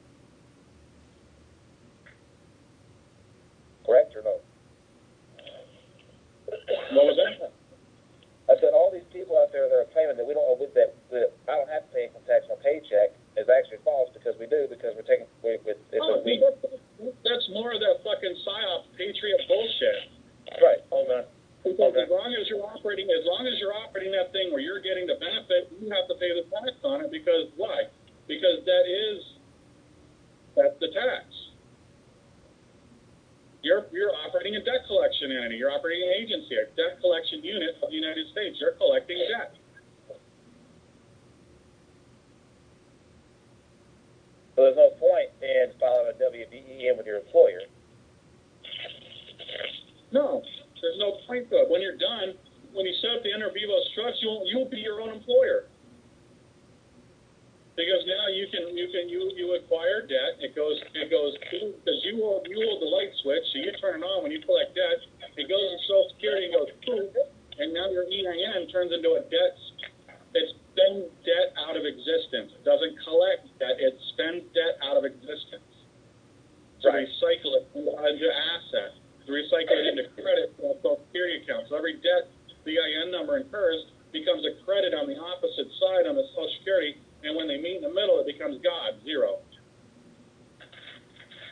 And we do have proof that worked, because I got an EIN, and then I got a phone call from a man who wanted it, and he was quite concerned because he was going to lose everything that he had.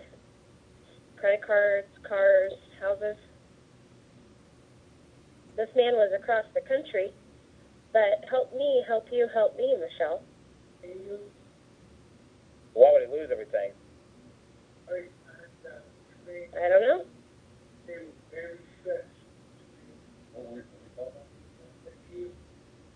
Eddie, answer that question for me. Why would he lose everything?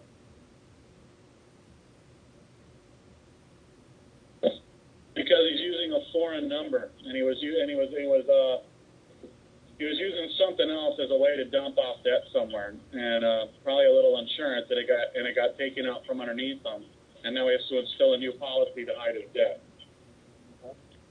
Just like the rest of the guys are using 98 EIN numbers, man. They're all going to go through that same thing. Yeah, they put all their property in that trust, saying that, well, I don't have any debt. And they're hiding it. All they're doing is hiding it. And they're playing the great shell game, man. The hide the P game. You know, the little whatever it is, the P game. Yeah, I got it. The custom P. You know, that's all they're doing. All they're doing is just playing around with it. They're not getting rid of it. They have an insurance policy that services it, but once their insurance policy is gone, they don't have nothing to service it no more. So it appears that these men, these brokers, these friends of the man whom took my identity and my late husband, they were all getting their hands cut off.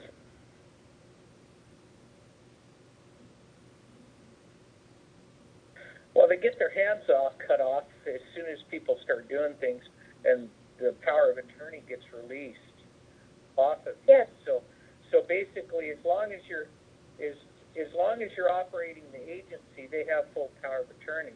As soon as you start figuring out that you need to rescind the office of the person, no longer get personal mail, no longer get personal bank accounts, and start making a claim on something, they lose power of attorney. It's all about operating in the Social Security Public Trust or operating on land. And if you're operating in the Social Security Public Trust, they have full power of attorney to do what the fuck they want to you, because you're just in voluntary servitude. Yes. Well, that's the whole thing about a regular checking account. Like you just go into a bank and open a checking account up. That's actually your operate. Forget. It's not a private account. It's a public account. So you're actually acting as an employer. Yeah. You're acting as a debt collector. You're the registered Becky, agent yes. for the debtor under 9-307. You become the registered agent in Washington, D.C. You become a federal employee just with a personal checking account and a mailbox and nothing else. And so that's where everybody goes, well, I don't have to say, well, you actually do. So go ahead and file that fucking 1040 like you're supposed to, because you've already claimed through your banking account, and you can prove that through your direct deposit that yes, you are an employer, yes, you are a federal employee. So go ahead and fill that 1040 out, and quit playing around. Hey, I gotta go. I gotta go pick up my girls, guys. I'll talk to you later. Eddie, do I have permission to call you? Can I call you, sir? What's that? Well, no, never mind. No, you call me. Call me tomorrow. No, dude. I spoke to Boris. Boris didn't leave you alone, man, so you can do your shit. So I'll tell you what, whenever you get ready, take your time, brother. Whenever you get ready, give me a call. All right. We'll do things. Okay. Appreciate it. I'll talk to you soon. Bye. Yes, sir. Bye.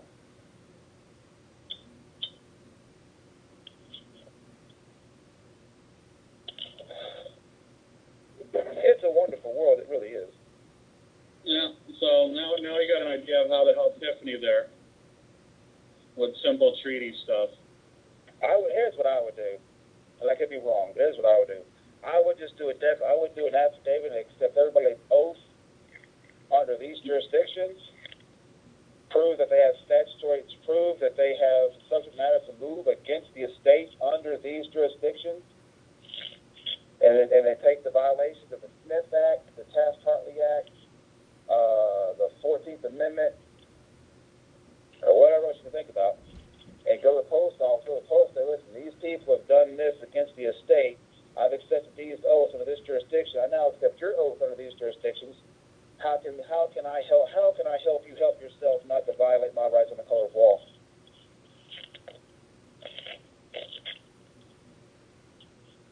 Or whatever. That's as general as I can get it. That's what I would do. It makes sense to me. But, I've been known to be wrong, so different strokes for different folks. What do you think about that? Is that somewhat feasible to do that? Come in like that?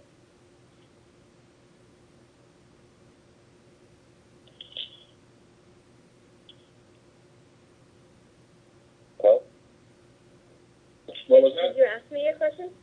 Oh no, I was saying what I would do is I would do an affidavit and I would accept everybody's oath. I accept your oath under 15 USC 1. I accept your oath under Treaty Series 377 Red Cross Convention. I accept your oath under the Hague. I accept your oath under the Geneva. All that shit.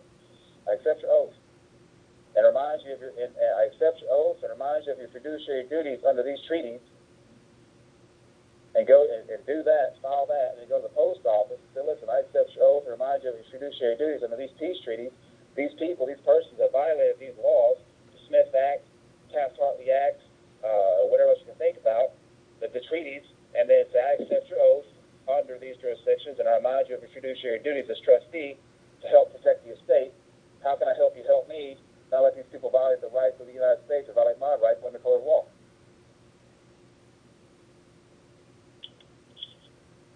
Now giving you notice, now me being here doing this in front of you and telling you this stuff, you've now been informed, and now you can be held liable for any damages brought against me in the United States under 42 U.S.C. or 17 Stat 15, Section 1986.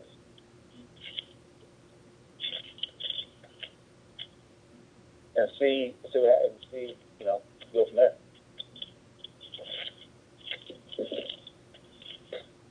That's the easiest way that I can go about doing it. It takes care of everything at one time.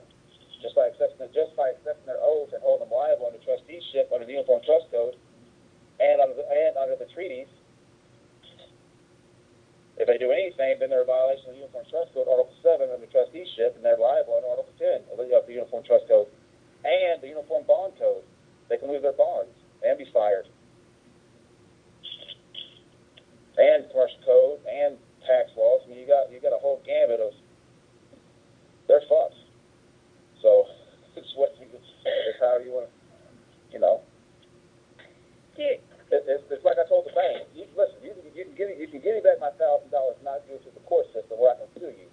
Well, they lost. Now they owe me. Now they owe the United States $194 million, and they could have just given me back the $1,000 in my fucking car. they want to play hardball. All right, so I played hardball. I hit those fucking nuts. Now they're employed. The firm doesn't exist anymore, and they can't practice law anymore. And now they got to go before the Supreme Court of Justice, the Supreme Court of Texas, and explain to them why they felt the need to compel themselves to think above the United States. I wish them the best of luck. I really do. So, and it sounds very much like what's happened with Tiffany. It's the same thing. Just do the same thing. Have Tiffany write an affidavit. It's pretty simple. Just a few sentences. Don't get complicated. Just show your intent. And say, listen, I accept your oath. I accept your oath of honor, and I remind you of your fiduciary duties as trustee under the United States and under all these peace treaties, and file it to the record. And then or take that and list the damage that these persons have damaged this, they have done this against the United States through the estate in sedition, insurrection, rebellion, and are now liable under 15 U.S.C. 1 and under treason. Take the same thing to the post office, accept their oath of office under these treaties, and remind them of their fiduciary duty as trustees of the United States Trust. And these people, and make the claim that these people have done this against the United States through the estate. What are you going to do to help me? How can help me help you not violate my rights under color of law?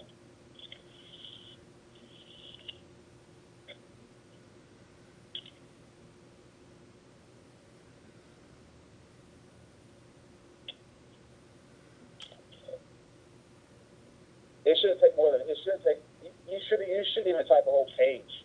Mine was a paragraph, if that. I think it was like maybe max 10 cents. And I ran the course. So I put a bond in for 21, I put a 21 silver dollar bond in, and I bonded my court against their little fiat promissory note. So yeah, I definitely had standing within my jurisdiction. And I didn't even go to court. As a matter of fact, the court case was thrown out. I was fucking sick of this shit. So I finally said, here, fuck it, I'll settle. I'll take $250,000. I was gonna just do the $500,000 for the FDCPA violations. And so listen, you give me $250,000 for the bank, you give me $250,000 for the repo company, I'll call it a fucking day. And then the next fucking letter I get on the 29th of January was they liquidated the firm through the bonds, fired everybody, took their bars, made them go before the Supreme Court of Texas, and then all of a sudden the bank is now liable for 1% of their net worth, which was $130 million. On top of there was $130 million for damages under the FDCPA, and then I got $64 million in punitive damages. So I signed everything over back. So I signed the bond, endorsed the bond, gave it to the judge. The judge stamped the bond and sent all that shit back to the United States. And now this fucking attorney has the fucking gall to fucking say, he misrepresented my gender by putting me as a male in the court case as a female, and I wasn't properly served as a female. So she filed a writ of de novo into the court case. And I told Boris, and Boris was like, well, then fucking just make an affidavit correction on the record and be done with it. So I told him I did. But she had the fucking nerve. Well, okay, well, shit. You obviously aren't scared. So, anyway, that's my case of that.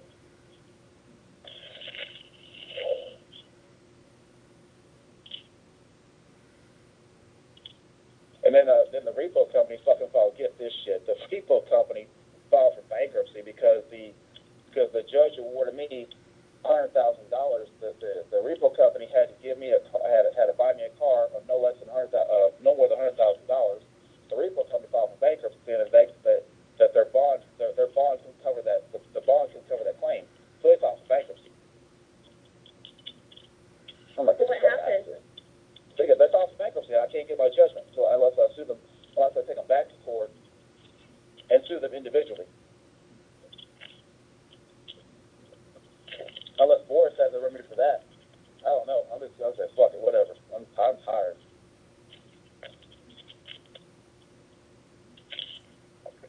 So, Boris, what do you got for that?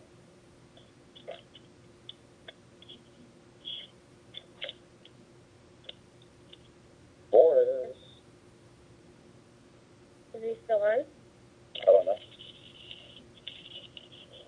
What? Welcome back, sir. Welcome back. The repossession company filed for bankruptcy. Because they said their claim was their bond wasn't strong enough to hold that claim.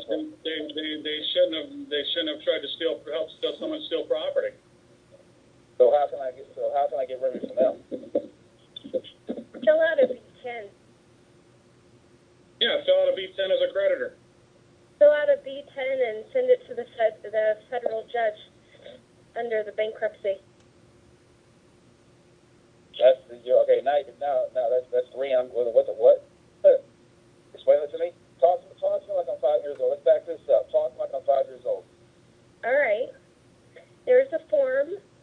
It's called a B10. Okay.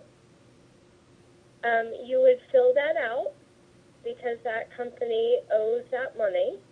Yeah.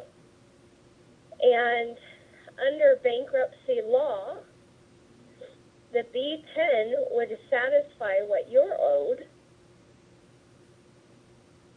It's essentially a private form, and you file that into the case and give the bankruptcy judge his orders under the B10. Now this was a district judge. Does it matter? If they file bankruptcy, that's a federal matter. Okay, It comes under the federal bankruptcy. Okay. And if I were you, regarding the world bankruptcy under David and Harry Holdings, I would probably put something in regard to that also.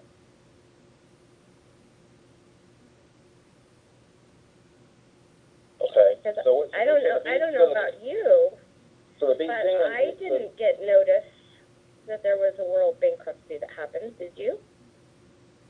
No, I wasn't alive at the time. The world bankruptcy was just a few years ago. Oh. They're liquidating the holding companies. Oh, I didn't know about that. Wait, I don't know about that. So the B10 is essentially a bond. So the B10 is essentially a bond. They're going to liquidate that bond and give me the asset. It sure seems like it when you read the B10 form. I personally have never done it, nor have I ever filed bankruptcy. But anybody that operates in a bankruptcy is considered bankrupt. So it would probably be important information to know about the world bankruptcy and failure to notice you.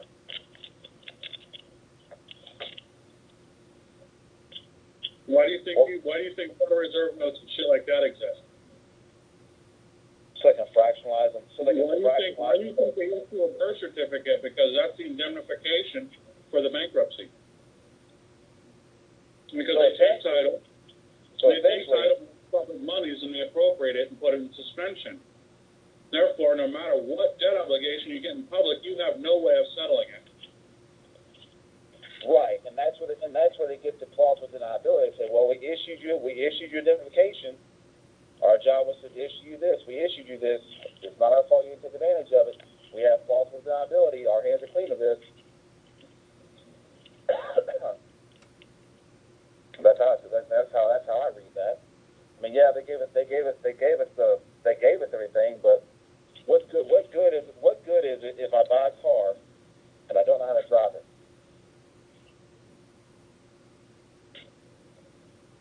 So. Well, drive is a legal term for starters. Girl, you know what I'm talking about. I know. I'm just trying to lighten the mood. It's been a heavy day. Oh, yeah, no.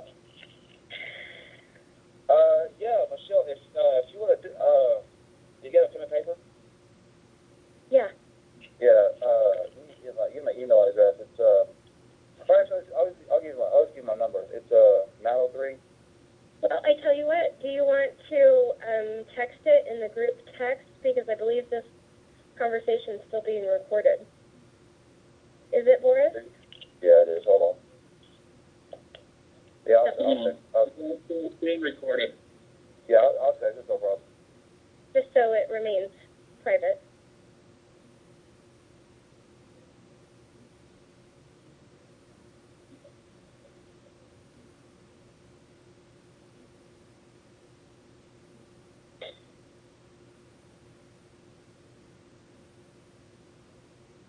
Yeah, Jay called me up for us, man. I can't remember what the fucking thing boy said, man. I was freaking out, man. What did he say?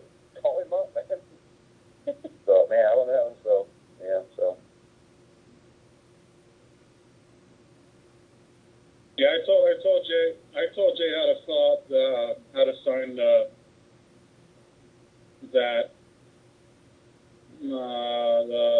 application at the hospital. And all you really do is just put your all capital letter name, comma, property of the state. Yeah, that's good. I'm gonna get that because my girlfriend's due here in a couple weeks, so I'm gonna get that from him. So that's fantastic. All right, so Michelle, I text that in the group, so yeah, it's there. And do you have TeamViewer? Do what? TeamViewer, TeAM, like teammate, TeamViewer, TeAM, V is a Victor, IEWER. Yeah, I don't know what that is. It's TeamViewer. It's where it's like Skype minus the face, and we can share screen, flip screen. I can look at your screen, you can look at my screen. You click on stuff on my screen. You right click on it, you copy. You copies it on your copies on your desktop. Pretty good. Oh, that's funny. The last time I shared my screen with someone, he was doing some shenanigans, so I pulled the plug on my computer. Poor guy. His computer was totally fried. Yeah, no, I'm gonna tell everybody else, man. I promise you, there's nothing in your house, your car, your person, your bank account that's gonna do me any fucking good. So you can have it. I don't have any of that stuff. So. I'm just saying. I promise you. That's like I told that judge. The judge, when I was in his chambers, he gave me I gave him the silver dollars for deposit. He goes, oh no, you need to give it to the clerk. I said, listen, Judge, me and you both know how this works. You're gonna take these coins. I'm gonna take my bond. I'm gonna file them in my court. You're gonna take this money. You know what to do. So I'm gonna complain. He goes, he flips the chair over, opens up his safe.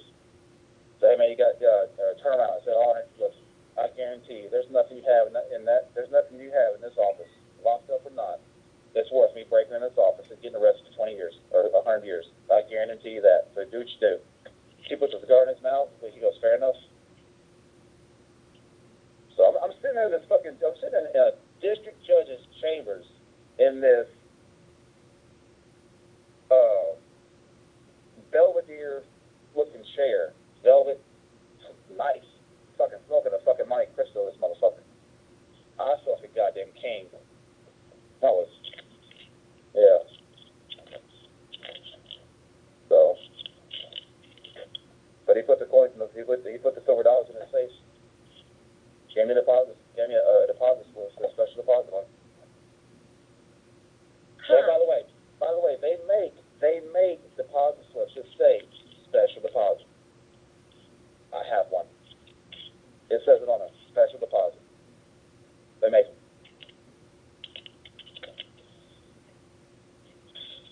That's interesting.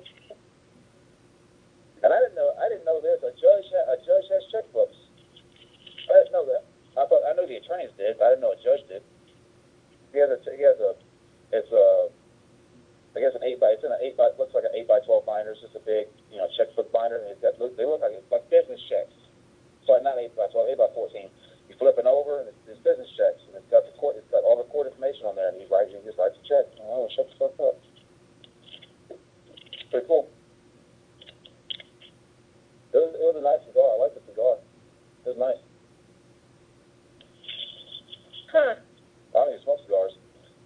But I feel classy, man. I feel classy as fuck. It was nice. But yeah, send me a text. Let me know when you're. I'm self-employed. I'm my own employer. I have a law practice out of my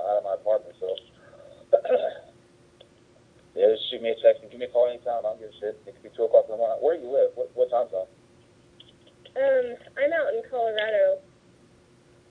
Because the conversation was about Colorado, yes. Okay, that's my dumbass. Okay. That's okay. But with everything going on in the history, it's not exactly the safest place to stay. Why not? Crime's gone down since they legalized marijuana. Oh. Except arson. It's funny. I looked at the crime stuff. Everything but arson went down. Go figure. You know, I don't know. Everybody talks about the whole pot thing or marijuana or whatever you want to call it. Look, man, it's no different. What's the difference in smoking marijuana and smoking a cigarette? Let me tell you. Marijuana's healthy, first of all. Cigarettes got rat poison and all kinds of bullshit. What's the worst thing they can... Let me tell you. I'm 35 years old, okay? I grew up in the fucking 90s. I was born in the 80s, grew up in the fucking 90s. I smoked pot every fucking day. The worst thing I ever did was fall asleep outside. The worst. I didn't want to do shit when I was high.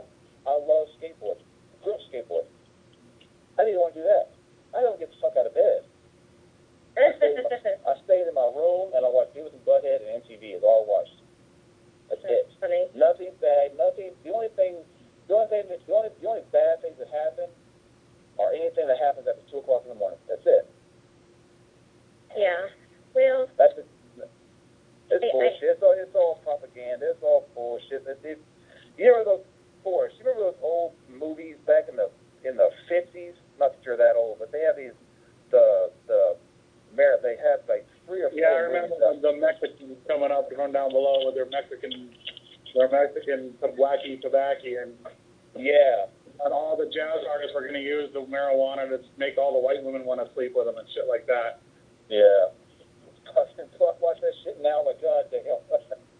Yeah. Like, if anybody's ever smoked pot, they understand the last thing you want to do is have sex. It was too much work. And there was a cartoon. It had a cat. I can't remember the damn cartoon. It was a cartoon that had a cat. They smoked every. It was like the first Segway cartoon that I could think about. But there was a cat. He smoked weed. And he had sex with his other cats. And not Felix the cat, but it was something the cat. I forget. I love that stuff though. Hold on a minute, so I can't.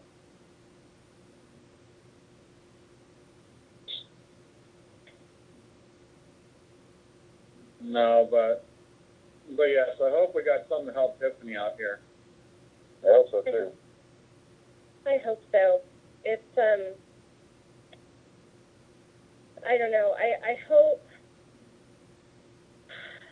as God is my witness, that going to the postmaster didn't cause this retaliation. Fritz the cat. Remember Fritz the cat? I've heard of Fritz. Yeah, that's some good stuff. Yeah, his brain was on the Fritz. Mm-hmm. That's all propaganda. It's all propaganda. It's because the country has to remain in a state of war at all times. You got the war on drugs. You got the war on hunger. You got the war on obese people. Whatever. War on this. War on that. And could you imagine? You know, but remember, the flip side of it is everybody protests certain things, so they protest against war. So war must exist. So therefore, the war on drugs must exist for people to protest against it. The war on poverty must exist for people to protest against it. So here's something right out of their own words. I was reading this last night. It's that Final Weapons for Quiet Wars. If y'all haven't read that, I strongly suggest people start reading it. Because here's what they say. And I agree with this 100%. Let me find it here.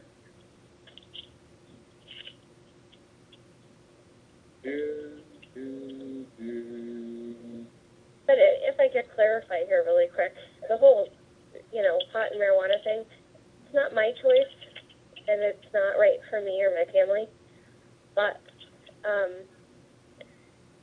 each to their own. Well, I get that. I mean, the point is, they're making a molehill out of an anthill, or they're making something out of nothing.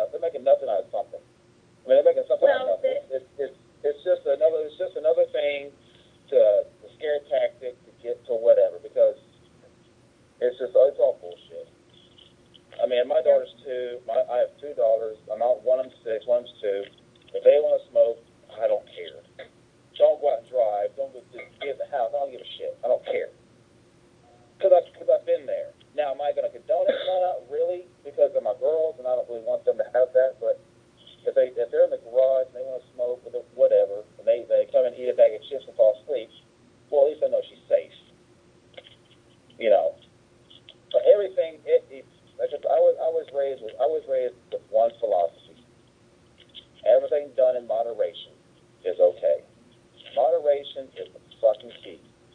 Moderation. That's it. Use your fucking head, and you'll be all right.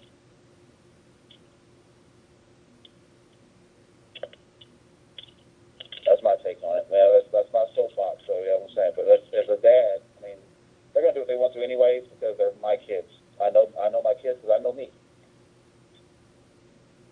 But you know, other than that, that's each their own.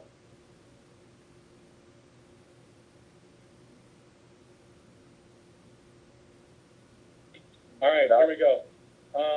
Okay, here we go. This politics, this election is a shot test for the people.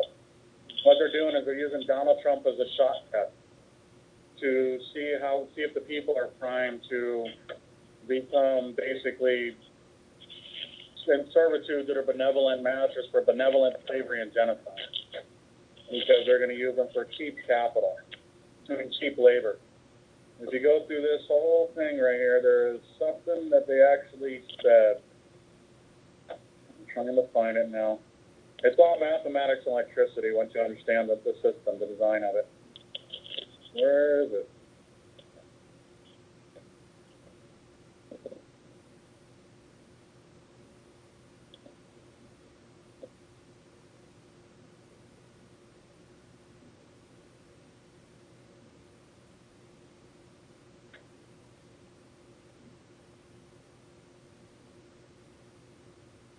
God damn it.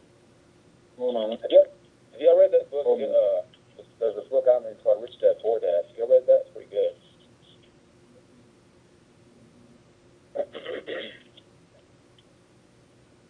That's a good. I highly recommend that book if y'all can get it. It's called Rich Dad Poor Dad. Here we go. You ready? Yeah. This is what they've said in it, and I believe this 100%. This is the nature of why we do what we're doing. If the people really cared about their fellow man, they would control their appetites, such as greed and procreation, etc. So they would not have to operate on a credit or welfare social system which steals from the worker to satisfy the bum.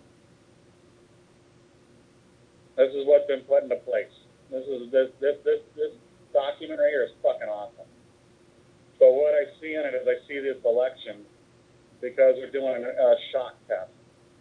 And the shock test was usually used when they were doing, they would take certain commodities and they'd fuck with the prices and then measure the people's reaction to it.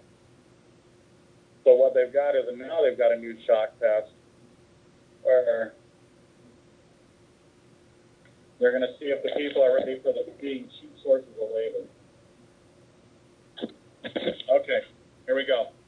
The objective of such studies is to acquire the know-how to set the public economy into a predictable state of motion or change, even a controlled self-destructive state of motion, which will convince the public that certain expert people should take control of the money system and reestablish security rather than liberty and justice for all. When the subject citizens are rendered unable to control their financial affairs, they will, of course, become totally enslaved, a source of cheap labor. Listen to Donald Trump when he talks.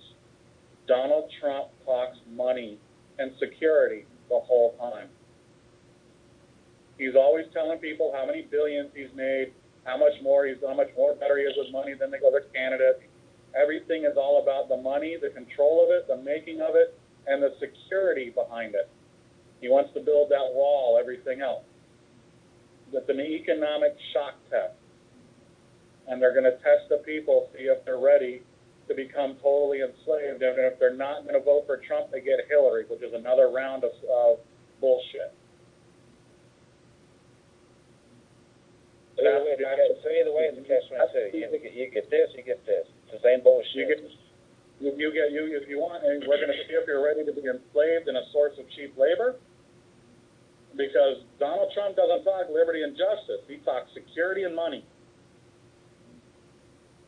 That's the premise of his speeches. So he's talking that. So basically what they're doing is they're saying, do they want Hillary? It's like Hillary doesn't give a shit. Either Trump is going to be elected or she's going to be put in office, one of the two. And if Trump is elected, they'll accomplish their goal. If Hillary's elected, they'll accomplish their goal. That's really what it's going to be, because she's going to mismanage it even more. And it's going to become more in debt and more funds and this and that. And then they're going to be clamoring for another guy to come in and go, hey, I know what to do with the money system, and we'll establish security. Well, we got expert people here who will negotiate all the trade agreements and everything else. It's all expert people that take control of it. That's the key phrase. He's always using it. But what they're doing is they're getting the people ready for their slavery. They're getting ready to spring the trap. And if a person is spoken to by a TV advertiser, if he was a 12-year-old, then due to suggestibility, he will, with a certain probability, respond or react to the suggestion with uncritical response of a 12-year-old, and will reach into his economic reservoir and deliver its energy to buy that product on impulse when he passes in the store. Same thing with the candidate. Trump talks to everybody like they're 12 years old. He does. He goes to that money and security thing. I mean, it's really, really hilarious. And when you're looking at this, what you see is how they're doing this, and they just go right through it. So the collapse of the currency is the purpose is to destroy the faith of the American people in each other, therefore produce lack of trust. That's the goal. And you see this thing, and it's just hilarious. Everything is going the right way, and everything is going the way they want it to. And this is the outline for it. So we got an undeclared war against the people of this world. Well, they set us to fail anyway. So hey, you can have this turd, you can have this turd. What do you want? This one's shinier, but whatever. Yeah, but you can see when you look at that thing, you can see what Donald Trump's purpose is. He's not there to help anybody, but he gets all these groups of people to raise their fists and we like them because why? We're going to get security and our finances are going to be secure because we can't handle ourselves. We're little fucking children who need you to rule us with an iron fist. 1 Samuel 8. They're going to get the world. They're going to get the ruler they want. Well, if there was full disclosure, we would know how to do everything. Well, then we wouldn't need candidates. Because then we could govern ourselves. Remember George Carlin said it the best. They do not want an educated populace. That's why your education system went to Common Core. Why? Because it's Common Core of corruption. It corrupts the mind. That Common Core shit is bullshit. All the education is bullshit, but what you see is they're testing the people now. And this is an economic shock test, and Donald Trump is the measuring stick. He's the barometer. So if he gets elected, get ready, because the people are going to love their slaves, and he's going to be outed. He's going to be outed as the false idol, as everybody sees, but everybody's going to run to him, because why? He promises security and our finances will be good. We'll have no more debt in America. Well, blah, blah, blah. I don't know. Did he not buy the post office in Pennsylvania? Who? Trump. I don't know. I think there might be more to the story. In the words of Paul Harvey. I still think that he is an economic shock test. Well, I think politics is just all a bunch of shenanigans. It's all bullshit. Yeah. But what I'm saying is watch what they're doing, because you're going to see what me and Eddie's been talking about slavery being implemented one step at a time. And they're going to get people to start clamoring to it, and it's going to happen right after Trump's election. Right after the election in November, boom, all hell is going to break loose. I don't care who's elected. What's the deal? Seriously, all right, set me straight. What's the deal with all the Walmarts being bought up and shut down? China is not going to buy any more U.S. debt. Walmart's all China. Why should they sell everything over here for the low debt when they don't care anymore? It's all the dollar, the oil going down to below $20 and shit like that is all done for one purpose: to bring all the debt back in here to the United States. because they have to get rid of it somehow. They can go to their global currency reset, all they fucking want. But when they do it, the United States is going to lose 30% off the top and probably 70% by the end of next year. And then they're going to hold us liable for the debt because we can't. And they're going to hold us liable for the debt, and the way they collect the debt is through the commodities prices of goods and services. That's how they hold everybody accountable for it. But that's what they're doing.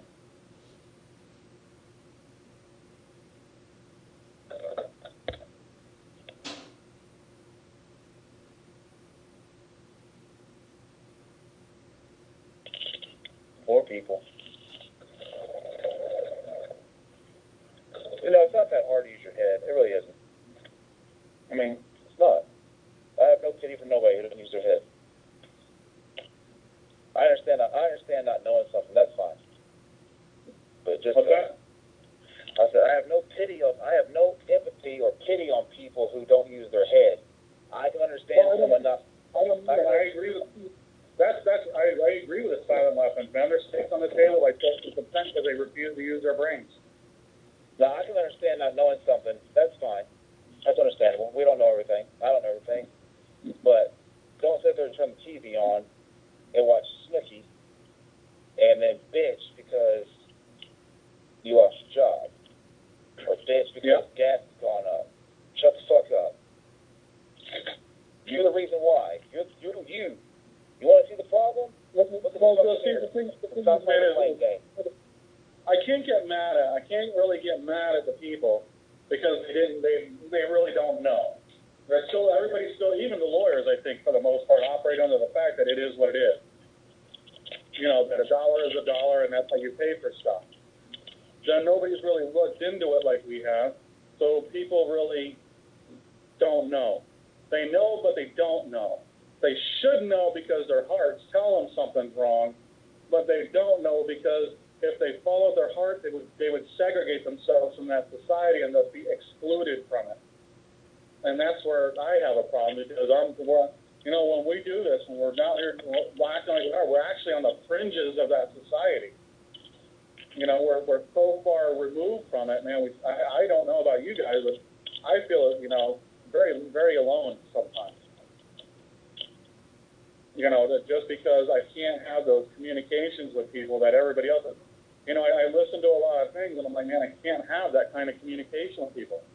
It's just too ignorant for me, and it just destroys.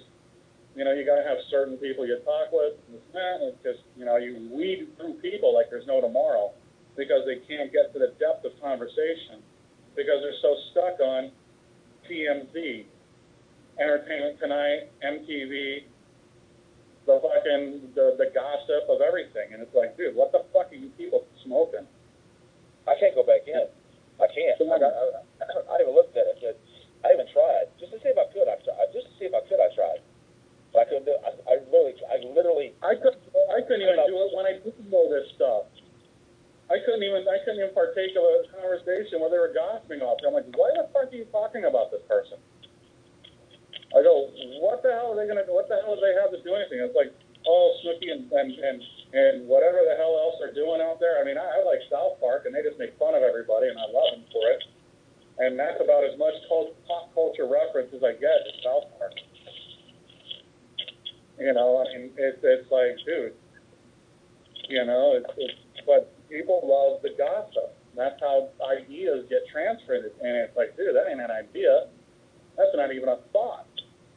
I can't even count that as a thought in someone's head that they're gossiping. That's not a thought. That's an insult to a thought. So I heard somewhere that the average man or woman has 50 to 70,000 thoughts a day.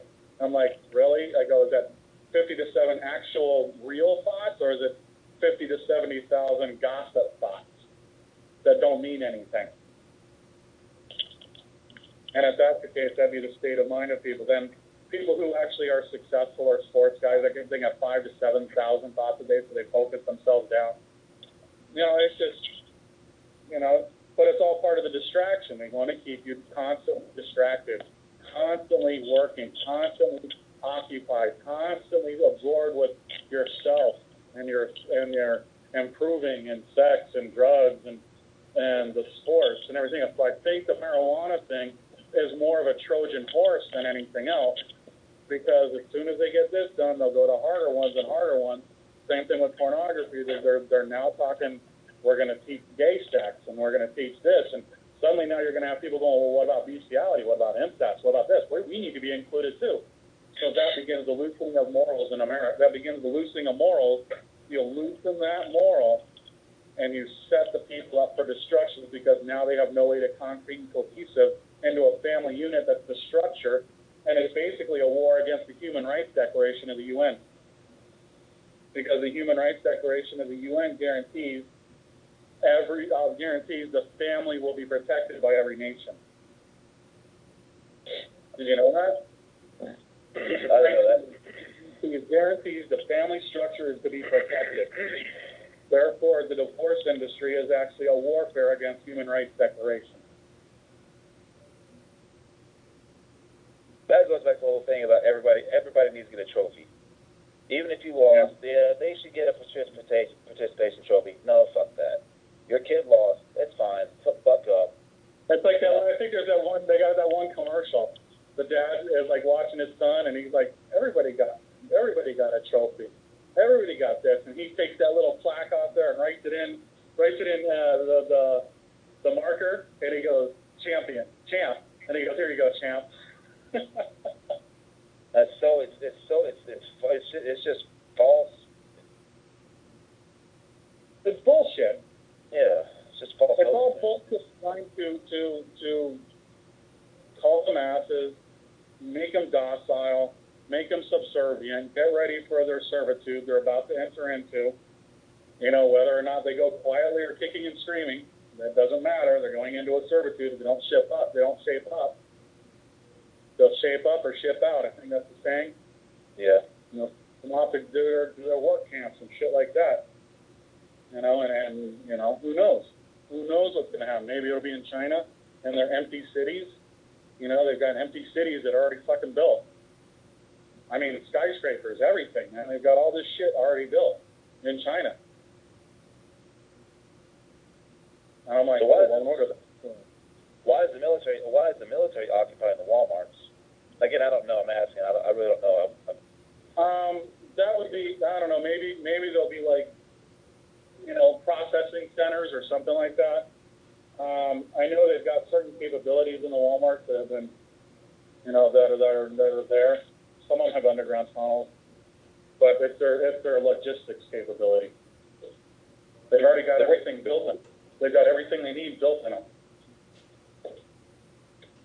So what's all the deal about the FEMA camps and things like that and all that? Oh, we're going to populate those with the lawyers. I'm sorry. We're going to populate those with the lawyers that don't leave. You broke up a little bit. The lawyers that don't do what? Read? The lawyers that don't leave the nation when we call the treaty due. The lawyers that don't vacate the nation, we'll just populate the FEMA camps with them. All right, so let's back up. So here's an example. My uncle's an attorney. Not that I give a shit because I've never met the guy, but he's an attorney in San Antonio. Right. He's going to get an order to leave the United States. Uh-huh. The guy he'll be considered an enemy belligerent upon U.S. soil. He'll be captured and interned in the FEMA camps. Just like the politicians. Just like all these other fucking people. So the whole scare, like Alex Jones and all these other people, they say, well, the FEMA camps they're populating the FEMA camps for the homeless people. That's the plan. Remember, what happens to the greatest plans of mice and men? They often go awry, right? Yeah. Okay. So what happens when you get, let's say, a group of 12 people who understand what's going on and have themselves set up the right way, who can come in and protect the public trust from pirates? Now you've got a whole other issue because those 12 people can form those grand juries and initiate complaints against whoever's going against the public trust. See what we're talking about? Yeah. So you get 12 people who want to do that, or 24 people, or however many people, and suddenly now you have a way to rein in the corruption. But the only way it's going to be done is when people set it up right, because there's that jurisdiction that me and Eddie are working towards has yet to be implemented yet. It must be implemented by the people. So nobody's done it yet. That's why we can't find any examples of it, which is why we just have to find references to it. So the homeless people are being put into FEMA camps because they are a burden on society? No, because they're nobody wants to witness. It's really there for morale of the people, so the people don't know what's going on of the true nature behind everything. Because you put homeless away, what do? You absolve the conscience. If you look at homeless people every day, suddenly you start feeling sorry for them. You start feeling bad. Then what? You start taking care of them. Then what? You start turning everything internal to your nation to take care of those. If you never see homeless people, you never see a problem. It's a barometer. So the homeless people is an outward visual of an internal problem. Right. Okay. And that's what all these problems are. They're always external elements of an internal issue. Everything you have with yourself, like every anger and everything else you get, is something internally wrong with you. Just like it is in society. So everything you see that's fucked up means something internally with that is wrong. Because you only see the external. You only ever see the effects. You never see the cause and the symptoms. The cause and the symptoms is always hidden below or behind something. It's like when you have a sickness.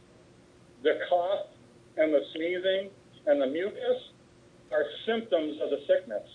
Modern medicine only treats those symptoms. They don't get rid of the cause. They do corrective maintenance on the disease, but they don't prevent the whatever is happening underneath it. What's happening underneath it is you got poor health, bad vitamins, bad food, bad circulation, all the other stuff that goes along with it. So if you wanted to stop disease, you have to first stop the source of what's going on. Like your cancers are caused basically by the vaccines you get when you're kids, and then when you go through enough x-rays and radiation exposure like cell phones and TVs and TSA checkpoints and everything else, suddenly the disease starts kicking in because your body's immune system has been disrupted and lowered. So it goes back to the nail. In the foot. You're taking pain medication for pain, but you got to get the nail out of the foot. You want, but if you keep the nail in your foot, and your pain medication ain't gonna work no more eventually. Yeah. So what we have to do is we have to remove the nail from the foot. So all these problems we're seeing are not a problem of the system; it's a problem of the people interacting with it. And then you got people in control of it who want to keep certain things their level, so they can be kings and queens again. Because remember, in this country, everybody became a king. So the class society lost their class. So now they want to go and reclaim it. They want to reclaim their class. So they're not a class act anymore. They're a fake class. They're flash. They're flaccid.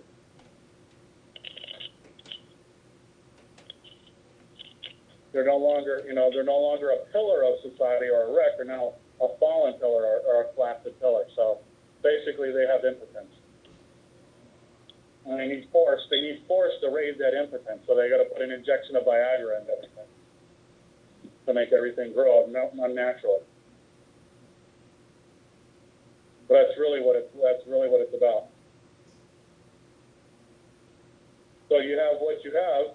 There's another thing the religions aren't telling you is down here on this plane until you leave here, this is everything and anything but love down here. And the pain you feel the more pain you feel down here is the further away from love, and it helps you discern that this is not love down here, so you don't get attached to it. That's what it's for. You don't get attached to it. And me, I kind of love the emotional pain somehow, and it gets addictive. But in the addiction, I also get the clarity of thought. Huh? I love you.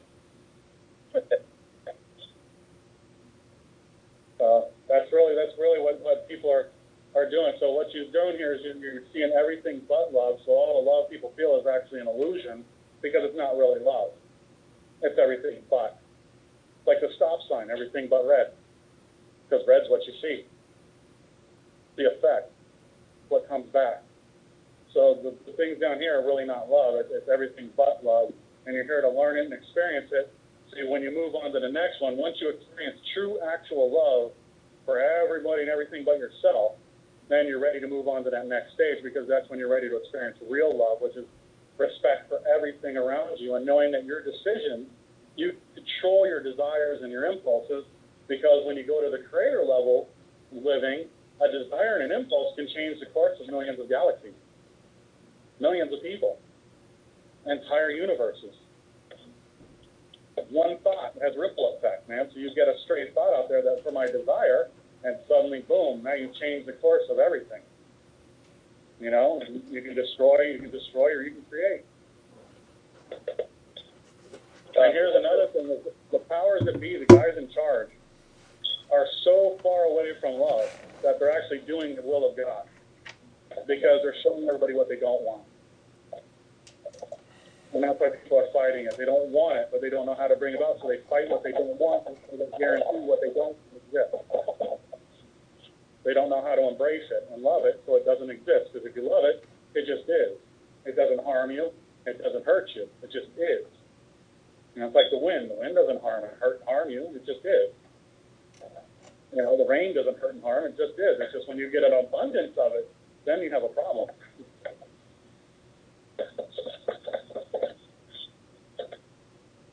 You know, but that's the same way with this. So when we're done, the next step of human evolution will be pure love. But at first, they got to go through all this to make sure that so people understand what they don't want. And once they don't want, it becomes part of them. That's why it's always impossible to know who you are until you know who you're not. And the only way to know who you're not is to experience it all, to find out what is and is not part of you.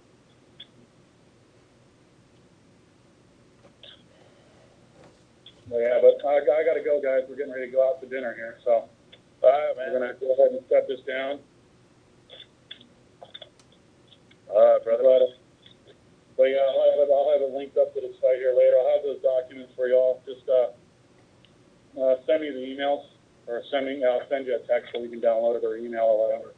Okay, cool. And you all know my email address by now. You're that dude. Huh? You're the dude, man. You're the dude. Yeah. I love that movie. I'm just some dude the universe picked for a delivery. I happen to be the universe's best delivery driver. They picked you, On this planet, so they picked me. I'm like, all right. I question it every now and then. I question it every day, going, why the hell did you pick me again? I go, man, I feel like I'm just screwed up. So, you know. But then again, that feeling also gives you the insight, because it's a way to turn that emotional energy into something else. So I embrace it and love it, and when you do that, you kind of get addicted to that pain. So I experience pain and pain only. That's how I know why this is everything but love. Right? Because love should never cause as much pain as I feel down here. Unless you're separated from it. Huh? Go ahead and send me the trust for I'm gonna do the SS4 form. I'm gonna get that fax tomorrow. And then send me. And then when I get the trust, we're gonna go over it, you know, with Eddie. Okay. And we'll get that done, and we'll go over it, because I think I'm gonna get it like next week or something. Okay. So we'll see how everything goes. But yeah, man, I mean, I think we've got it down now that we can come in under treaty. Everything gets some real remedies. So you come in under treaty and get them to enforce it, and it should just be done then. Everything else you can set up in the back end. It's just right now, everybody's got their initial problems they got to deal with. But if they don't get their living trust set up and not stop operating as a debtor, they're going to be seen as one again. Because that's the nature of this Jubilee. So with Michelle's case, I would just go ahead and do the affidavit, accept the oath of office under this jurisdiction, list all the violations, and make them liable, and give them notice of the violations, making them not liable under 1715, and then see if they do. But Michelle, if you want to get with me later on today or tomorrow, whenever, we can work on that. Do you guys have a suggestion on me answering back the mayor who used his friendly name, not his legal name? Yeah, the whole street, because he's still an agent. I don't care if he has a friendly name or not. He still has a duty to do under the Lieber Code as the commanding officer. You know, like that December 2nd audio, how RB came in. You know, the mayor is one of the commanding officers in the region, so you know he has to know he has to do this. He has to act accordingly, or else you know he can be guilty of a court martial. Under what? The treaty? Under the Lieber Code. Under the Lieber Code. Yeah. General Order 100. Yeah, General Order 100. There's all courts are contracted by the U.S. military to maintain order and peace. That's the field manual. Field manual 27.5 does that. So the military comes in and commandeers the courts, and the courts then become contracted to the military to operate in a certain way. So they're obligated to keep public order and safety under general orders. What is it? Oh, they have a duty to maintain public safety and order, or public order and safety, or something like that. Yeah, that's Article 43 of the Hague. Yeah. Yeah, they have to do it, and that's all the Lieber Code stuff that's been implemented into the Hague. You know, because the Lieber Code is the foundation for almost all those international laws now. That's why we use Lieber Code. Do you get the birth certificate authenticated on a non-Hague or a Hague? I get it for a non-Hague. Okay, good. Thank you. Okay, all right. Credit. And what they're thinking of is you can do it with the Holy See. You know, get it authenticated with the Holy See, because I think a copy of it goes out to whoever you authenticate it with. So I guess you would get it authenticated with the Holy See. That way they get a copy of it. Well, I did mine for Taiwan, so that's already been done. That's what we've been doing. You can do it for Canada, Taiwan, Bahamas, England. There's like 12 or 20 little nations there you can do it for. But the Holy See, I believe you can do it with too, because they're not a signatory to any of it. But what they do have is they have an ultimate trust duty under their own obligation under the Bible as being the Word of God, and also being that they're war with 1213 or whatever it was. So this is the public offer of the Vatican to operate, you know, Caesar unto Caesar's, God unto God. So that's the public offer of that Pope, dude. I don't give a shit what he believes. That's irrelevant. All I care about is he made a public offering, I'm accepting it and performing. Now he has to reciprocate, or he loses all temporal authority. That's what it really means. I don't care what anybody's personal beliefs are. Personal beliefs are irrelevant to me. Whatever anybody's personal beliefs are, they're fucking personal beliefs. They do not belong in this jurisdiction. This jurisdiction of this public shit all operates according to Caesar's law. And Caesar's law is the word of God. The Bible is word of God. Therefore, render unto Caesar that which is Caesar, so God gets God. Or nature gets nature's. Whatever the hell, the 15-armed spaghetti monsters get the 15-armed spaghetti monsters. I don't fucking care what they believe in. That is irrelevant to me. Because all I care about is this public order and safety and your private business at all times. So, by the sheriff and his cronies throwing out personal property from the second floor, wanton destruction. Well, it works like this. If I kick over your trash can, then I just kicked you. Say it again. If I what? If I walk on your property and I kick over your trash can, I've just kicked you. Okay. Because everything So is it's a- attached. Everything is attached to you. So it's a personal attack. Right. It's an assault. No. It's never that cheating or cascading a personal attack. Only if you make it personal. Remember, the feminine energy is always the one that initiates an argument, but it's also the one that initiates negotiation. All right. All right. So He's taking look, it personal. Look, I just need to respond to this email because the mayor used his unofficial name, and it's a private email. Oh, okay. So I need to make it. The same thing. You would tell him, look, agents under your control. Listen to the RB video, RB audio. He's still the commander in chief, so you're coming to him as an injured POW because superior agents under your watch have caused injury by these actions. And you're accepting his oath under this treaty, that treaty, everything else that we've been talking about. It's the same response. I don't care if he does it privately or publicly. Yeah, I was just trying to figure out what to say. Yeah. But that's what you're going to tell him, that agents, that superior agents under command, under the United States command structure, or whatever you want to put in there, have caused injury by these actions in violation of this treaty, this treaty over here, the Hague, all that stuff, and you're coming in under the Red Cross for aid, for